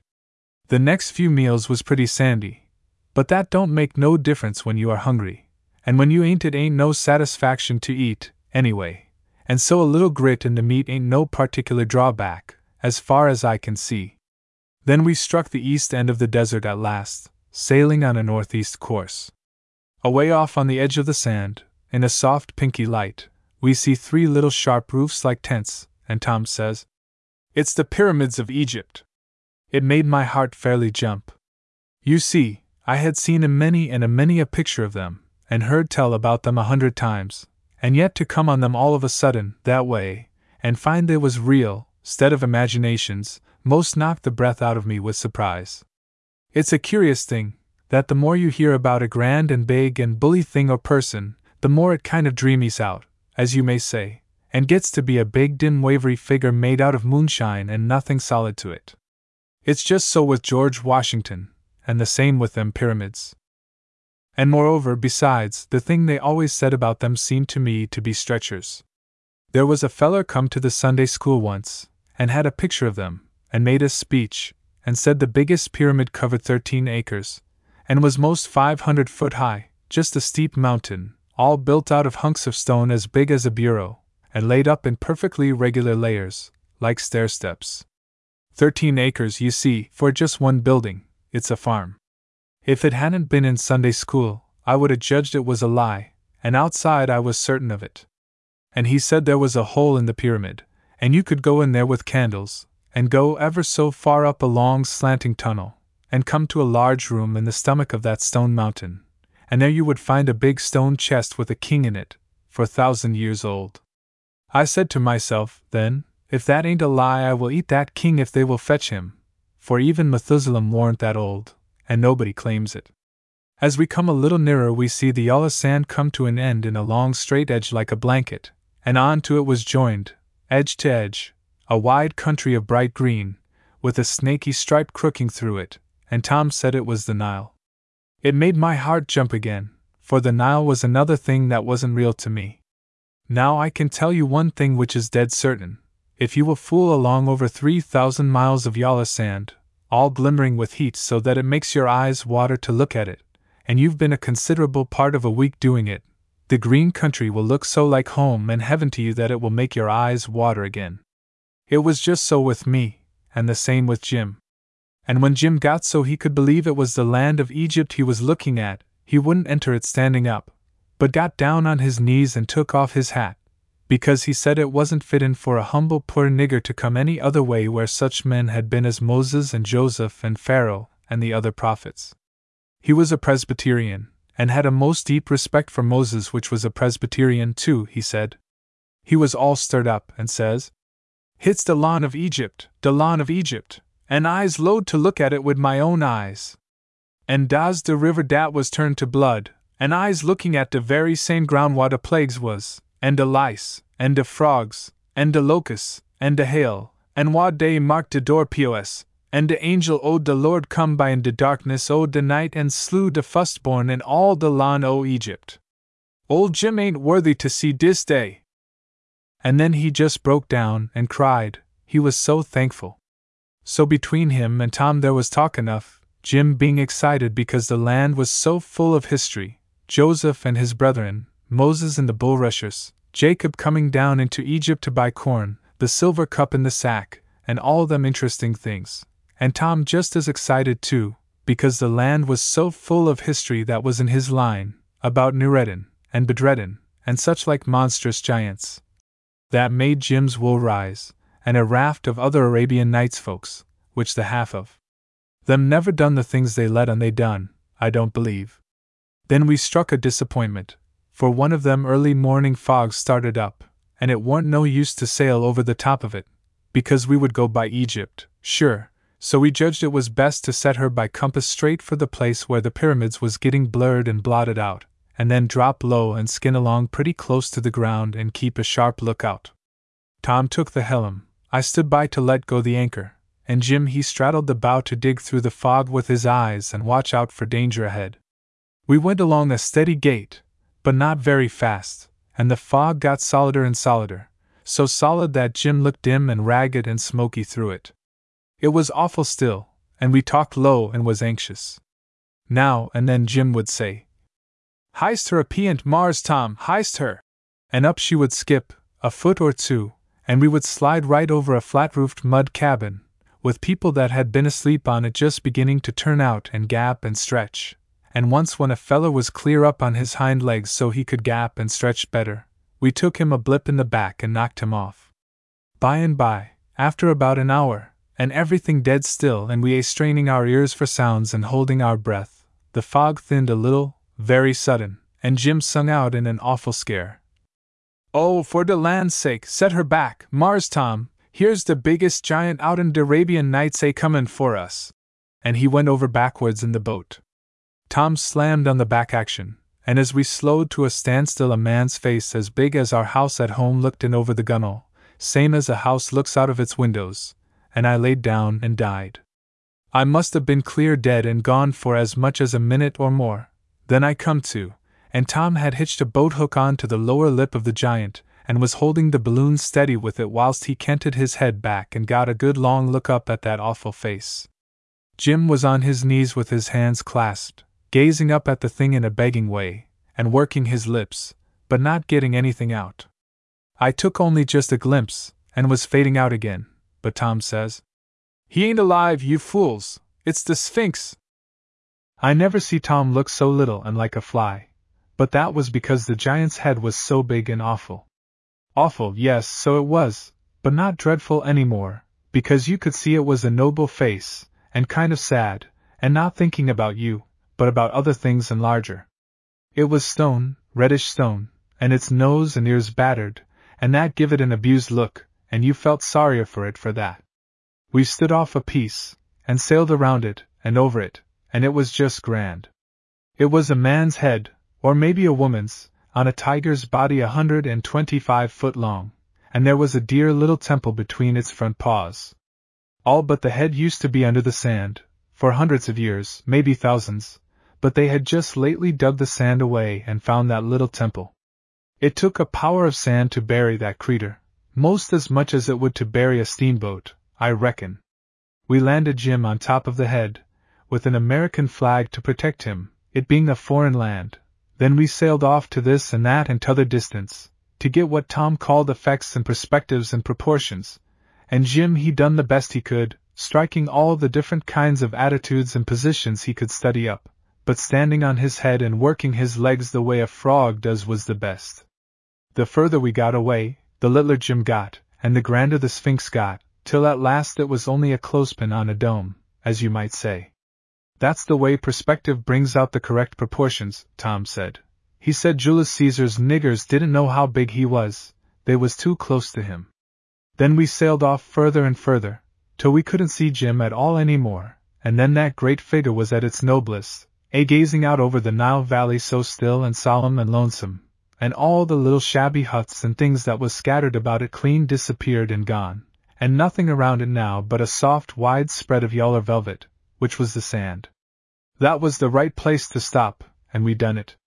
We sat there looking and thinking for a half an hour, nobody saying anything, for it made us feel quiet and kind of solemn to remember it had been looking over that valley just that same way, and thinking its awful thoughts all to itself for thousands of years, and nobody can't find out what they are to this day. At last I took up the glass and see some little black things capering around on that velvet carpet, and some more climbing up the creetur's back, and then I see 2 or 3 wee puffs of white smoke, and told Tom to look. He done it, and says, "They're bugs." "No, hold on, why, I believe they're men." "Yes, it's men and horses both. They're hauling a long ladder up onto the Sphinx's back, now ain't that odd? And now they're trying to lean it up there's some more puffs of smoke, it's guns. Huck, they're after Jim." We clapped on the power, and went for them biling. We was there in no time, and come whizzing down amongst them, and they broke and scattered every which way, and some that was climbing the ladder after Jim let go all holts and fell. We soared up and found him laying on top of the head panting and most tuckered out, partly from howling for help and partly from scare. He had been standing a siege a long time, a week, he said, but it warn't so, it only just seemed so to him because they was crowding him so. They had shot at him, and rained the bullets all around him, but he warn't hit, and when they found he wouldn't stand up and the bullets couldn't get at him when he was laying down, they went for the ladder, and then he knowed it was all up with him if we didn't come pretty quick. Tom was very indignant, and asked him why he didn't show the flag and command them to get, in the name of the United States. Jim said he done it, but they never paid no attention. Tom said he would have this thing looked into at Washington, and says, "You'll see that they'll have to apologize for insulting the flag, and pay an indemnity, too, on top of it even if they get off that easy." Jim says, "What's an indemnity, Mars Tom?" "It's cash, that's what it is." "Who gets it, Mars Tom?" "Why, we do." "And who gets the apology?" "The United States. Or we can take whichever we please. We can take the apology, if we want to, and let the government take the money." "How much money will it be, Mars Tom?" "Well, in an aggravated case like this one, it will be at least $3 apiece, and I don't know but more." "Well, den, we'll take the money, Mars Tom, blamed apology." "Hain't dat your notion, too? And hain't it yourn, Huck?" We talked it over a little and allowed that that was as good a way as any, so we agreed to take the money. It was a new business to me, and I asked Tom if countries always apologized when they had done wrong, and he says, "Yes, the little ones does." We was sailing around examining the pyramids, you know, and now we soared up and roosted on the flat top of the biggest one, and found it was just like what the man said in the Sunday school. It was like 4 pairs of stairs that starts broad at the bottom and slants up and comes together in a point at the top. Only these stair-steps couldn't be climbed the way you climb other stairs. No, for each step was as high as your chin, and you have to be boosted up from behind. The 2 other pyramids weren't far away, and the people moving about on the sand between looked like bugs crawling, we was so high above them. Tom, he couldn't hold himself, he was so worked up with gladness and astonishment to be in such a celebrated place, and he just dripped history from every pore, seemed to me. He said he couldn't scarcely believe he was standing on the very identical spot the prince flew from on the bronze horse. It was in the Arabian Night times, he said. Somebody give the prince a bronze horse with a peg in its shoulder, and he could get on him and fly through the air like a bird, and go all over the world, and steer it by turning the peg, and fly high or low and land wherever he wanted to. When he got done telling it, there was one of them uncomfortable silences that comes, you know, when a person has been telling a whopper and you feel sorry for him and wish you could think of some way to change the subject and let him down easy, but get stuck and don't see no way, and before you can pull your mind together and do something, that silence has got in and spread itself and done the business. I was embarrassed, Jim he was embarrassed, and neither of us couldn't say a word. Well, Tom he glowered at me a minute and says, "Come out with it." "What do you think?" I says. "Tom Sawyer, you don't believe that yourself." "What's the reason I don't?" "What's to hinder me?" "There's one thing to hinder you. It couldn't happen, that's all." "What's the reason it couldn't happen?" "You tell me the reason it could happen." "This balloon is a good enough reason it could happen, I should reckon." "Why is it?" "Why is it?" I never saw such an idiot. Ain't this balloon and the bronze horse the same thing under different names? No, they're not. One is a balloon and the other's a horse. It's very different. Next you'll be saying a house and a cow is the same thing. By Jackson, Huck's got him AG in. Dey ain't no wigglin' outer dat. Shut your head, Jim, you don't know what you're talking about. And Huck don't. Look here, Huck, I'll make it plain to you, so you can understand. You see, it ain't the mere form that's got anything to do with their being similar or unsimilar, it's the principle involved, and the principle is the same in both. Don't you see now? I turned it over in my mind and says, Tom, it ain't no use. Principles is all very well, but they don't get around that one big fact, that the thing that a balloon can do ain't no sort of proof of what a horse can do. Shucks, Huck, you don't get the idea at all. Now look here a minute, it's perfectly plain. Don't we fly through the air? Yes. Very well. Don't we fly high or fly low, just as we please? Yes. Don't we steer whichever way we want to? Yes. And don't we land when and where we please? Yes. How do we move the balloon and steer it? By touching the buttons. Now I reckon the thing is clear to you at last. In the other case, the moving and steering was done by turning a peg. We touch a button, the prince turned a peg. There ain't an atom of difference, you see. I knowed I could get it through your head if I stuck to it long enough. He felt so happy he begun to whistle. But me and Jim was silent, so he broke off surprised and says, Looky here, Huck Finn, don't you see it yet? I says, Tom Sawyer, I want to ask you some questions.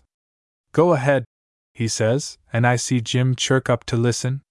As I understand it, the whole thing is in the buttons and the peg, the rest ain't of no consequence. A button is one shape, a peg is another shape, but that ain't any matter. No, that ain't any matter, as long as they both got the same power. All right then. What is the power that's in a candle and in a match? It's the fire. It's the same in both, then? Yes, just the same in both. All right. Suppose I set fire to a carpenter shop with a match, what will happen to that carpenter shop? She'll burn up. And suppose I set fire to this pyramid with a candle, will she burn up? Of course she won't. All right. Now the fire's the same both times. Why does the shop burn, and the pyramid don't? Because the pyramid can't burn. Aha! And a horse can't fly. My lawn, ef Huck ain't got him AGin. Huck's landed him high and dry dis time, I tell you. Hit's the smartest trap I ever see a body walk inter, and EFI.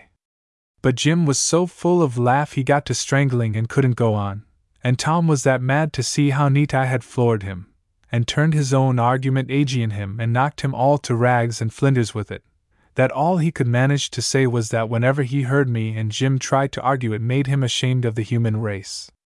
I never said nothing. I was feeling pretty well satisfied. When I have got the best of a person that way, it ain't my way to go around crowing about it the way some people does, for I consider that if I was in his place I wouldn't wish him to crow over me. It's better to be generous, that's what I think. Chapter 13. Going for Tom's pipe. By and by we left Jim to float around up there in the neighborhood of the pyramids, and we clumb down to the hole where you go into the tunnel, and went in with some Arabs and candles, and away in there in the middle of the pyramid we found a room and a big stone box in it where they used to keep that king, just as the man in the Sunday school said, but he was gone, now, somebody had got him. But I didn't take no interest in the place, because there could be ghosts there, of course, not fresh ones, but I don't like no kind. So then we come out and got some little donkeys and rode a piece, and then went in a boat another piece, and then more donkeys, and got to Cairo, and all the way the road was as smooth and beautiful a road as ever I see, and had tall date palms on both sides, and naked children everywhere, and the men was as red as copper, and fine and strong and handsome. And the city was a curiosity. Such narrow streets, why, they were just lanes, and crowded with people with turbans, and women with veils, and everybody rigged out in blazing bright clothes and all sorts of colors, and you wondered how the camels and the people got by each other in such narrow little cracks, but they done it, a perfect jam, you see, and everybody noisy. The stores weren't big enough to turn around in, but you didn't have to go in.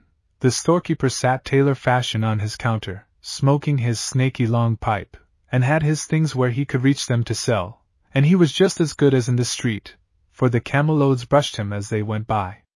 Now and then a grand person flew by in a carriage with fancy-dressed men running and yelling in front of it, and whacking anybody with a long rod that didn't get out of the way. And by along comes the Sultan riding horseback at the head of a procession, and fairly took your breath away. His clothes was so splendid, and everybody fell flat and laid on his stomach while he went by. I forgot, but a feller helped me to remember. He was one that had a rod and run in front. There was churches, but they don't know enough to keep Sunday. They keep Friday and break the Sabbath. You have to take off your shoes when you go in.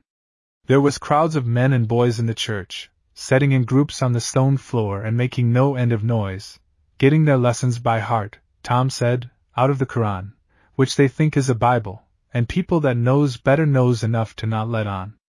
I never see such a big church in my life before, and most awful high, it was. It made you dizzy to look up. Our village church at home ain't a circumstance to it. If you was to put it in there, people would think it was a dry goods box. What I wanted to see was a dervish, because I was interested in dervishes on accounts of the one that played the trick on the camel driver. So we found a lot in a kind of a church, and they called themselves whirling dervishes, and they did whirl, too. I never see anything like it. They had tall sugar-loaf hats on, and linen petticoats, and they spun and spun and spun, round and round like tops, and the petticoats stood out on a slant, and it was the prettiest thing I ever see, and made me drunk to look at it. They was all Moslems, Tom said, and when I asked him what a Moslem was, he said it was a person that wasn't a Presbyterian. So there is plenty of them in Missouri, though I didn't know it before. We didn't see half there was to see in Cairo, because Tom was in such a sweat to hunt out places that was celebrated in history. We had a most tiresome time to find the granary where Joseph stored up the grain before the famine, and when we found it, it warn't worth much to look at, being such an old tumble-down wreck. But Tom was satisfied, and made more fuss over it than I would make if I stuck a nail in my foot. How he ever found that place was too many for me. We passed as much as 40 just like it before we come to it, and any of them would have done for me, but none but just the right one would suit him. I never see anybody so particular as Tom Sawyer. The minute he struck the right one, he recognized it as easy as I would recognize my other shirt if I had one. But how he done it he couldn't any more tell than he could fly. He said so himself. Then we hunted a long time for the house where the boy lived that learned the Qadi how to try the case of the old olives and the new ones, and said it was out of the Arabian Nights, and he would tell me and Jim about it when he got time. Well, we hunted and hunted till I was ready to drop, and I wanted Tom to give it up and come next day and get somebody that knowed the town and could talk Missourian and could go straight to the place. But no, he wanted to find it himself, and nothing else would answer. So on we went. Then at last the remarkablest thing happened I ever see. The house was gone hundreds of years ago, every last rag of it gone but just one mud brick. Now a person wouldn't ever believe that a backwoods Missouri boy that hadn't ever been in that town before could go and hunt that place over and find that brick, but Tom Sawyer done it. I know he done it, because I see him do it. I was right by his very side at the time, and see him see the brick and see him recognize it. Well, I says to myself, how does he do it? Is it knowledge, or is it instinct? Now there's the facts, just as they happened, let everybody explain it their own way. I've ciphered over it a good deal, and it's my opinion that some of it is knowledge but the main bulk of it is instinct. The reason is this: Tom put the brick in his pocket to give to a museum with his name on it and the facts when he went home, and I slipped it out and put another brick considerable like it in its place, and he didn't know the difference, but there was a difference, you see. I think that settles it. It's mostly instinct, not knowledge. Instinct tells him where the exact place is for the brick to be in, and so he recognizes it by the place it's in, not by the look of the brick. If it was knowledge, not instinct, he would know the brick again by the look of it the next time he seen it, which he didn't. So it shows that for all the brag you hear about knowledge being such a wonderful thing, instinct is worth 40 of it for real unerringness. Jim says the same. When we got back, Jim dropped down and took us in, and there was a young man there with a red skullcap and tassel on and a beautiful silk jacket and baggy trousers with a shawl around his waist and pistols in it that could talk English and wanted to hire to us as guide and take us to Mecca and Medina and Central Africa and everywheres for $50 a day in his keep, and we hired him and left, and piled on the power. And by the time we was through dinner we was over the place where the Israelites crossed the Red Sea when Pharaoh tried to overtake them and was caught by the waters. We stopped, then, and had a good look at the place, and it done Jim good to see it. He said he could see it all, now, just the way it happened. He could see the Israelites walking along between the walls of water, and the Egyptians coming, from away off yonder, hurrying all they could, and see them start in as the Israelites went out, and then when they was all in, see the walls tumble together and drown the last man of them. Then we piled on the power again and rushed away and hovered over Mount Sinai, and saw the place where Moses broke the tables of stone, and where the children of Israel camped in the plain and worshipped the golden calf, and it was all just as interesting as could be, and the guide knowed every place as well as I knowed the village at home. But we had an accident, now, and it fetched all the plans to a standstill. Tom's old ornery corncob pipe had got so old and swelled and warped that she couldn't hold together any longer, notwithstanding the strings and bandages, but caved in and went to pieces. Tom, he didn't know what to do. The professor's pipe wouldn't answer. It weren't anything but a meerschaum, and a person that's got used to a cob pipe knows it lays a long ways over all the other pipes in this world, and you can't get him to smoke any other. He wouldn't take mine, I couldn't persuade him. So there he was. He thought it over, and said we must scour around and see if we could roust out one in Egypt or Arabia or around in some of these countries.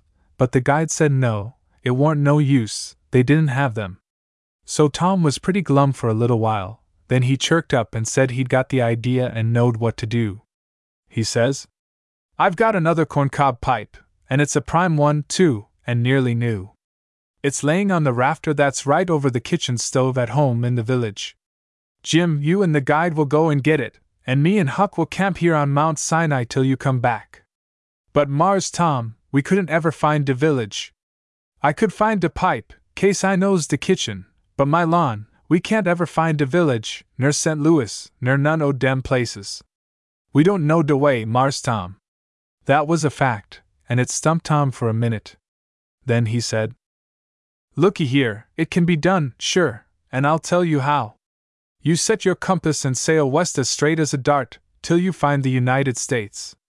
It ain't any trouble, because it's the first land you'll strike the other side of the Atlantic.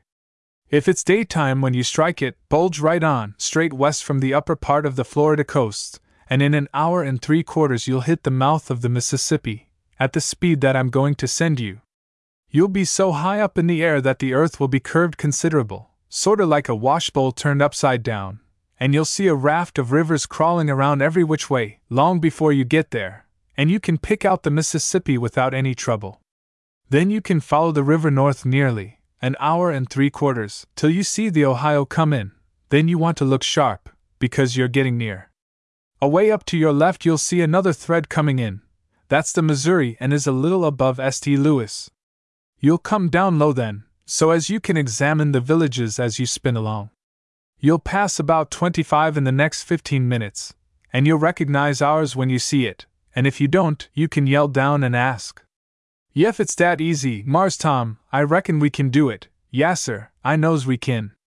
The guide was sure of it, too, and thought that he could learn to stand his watch in a little while.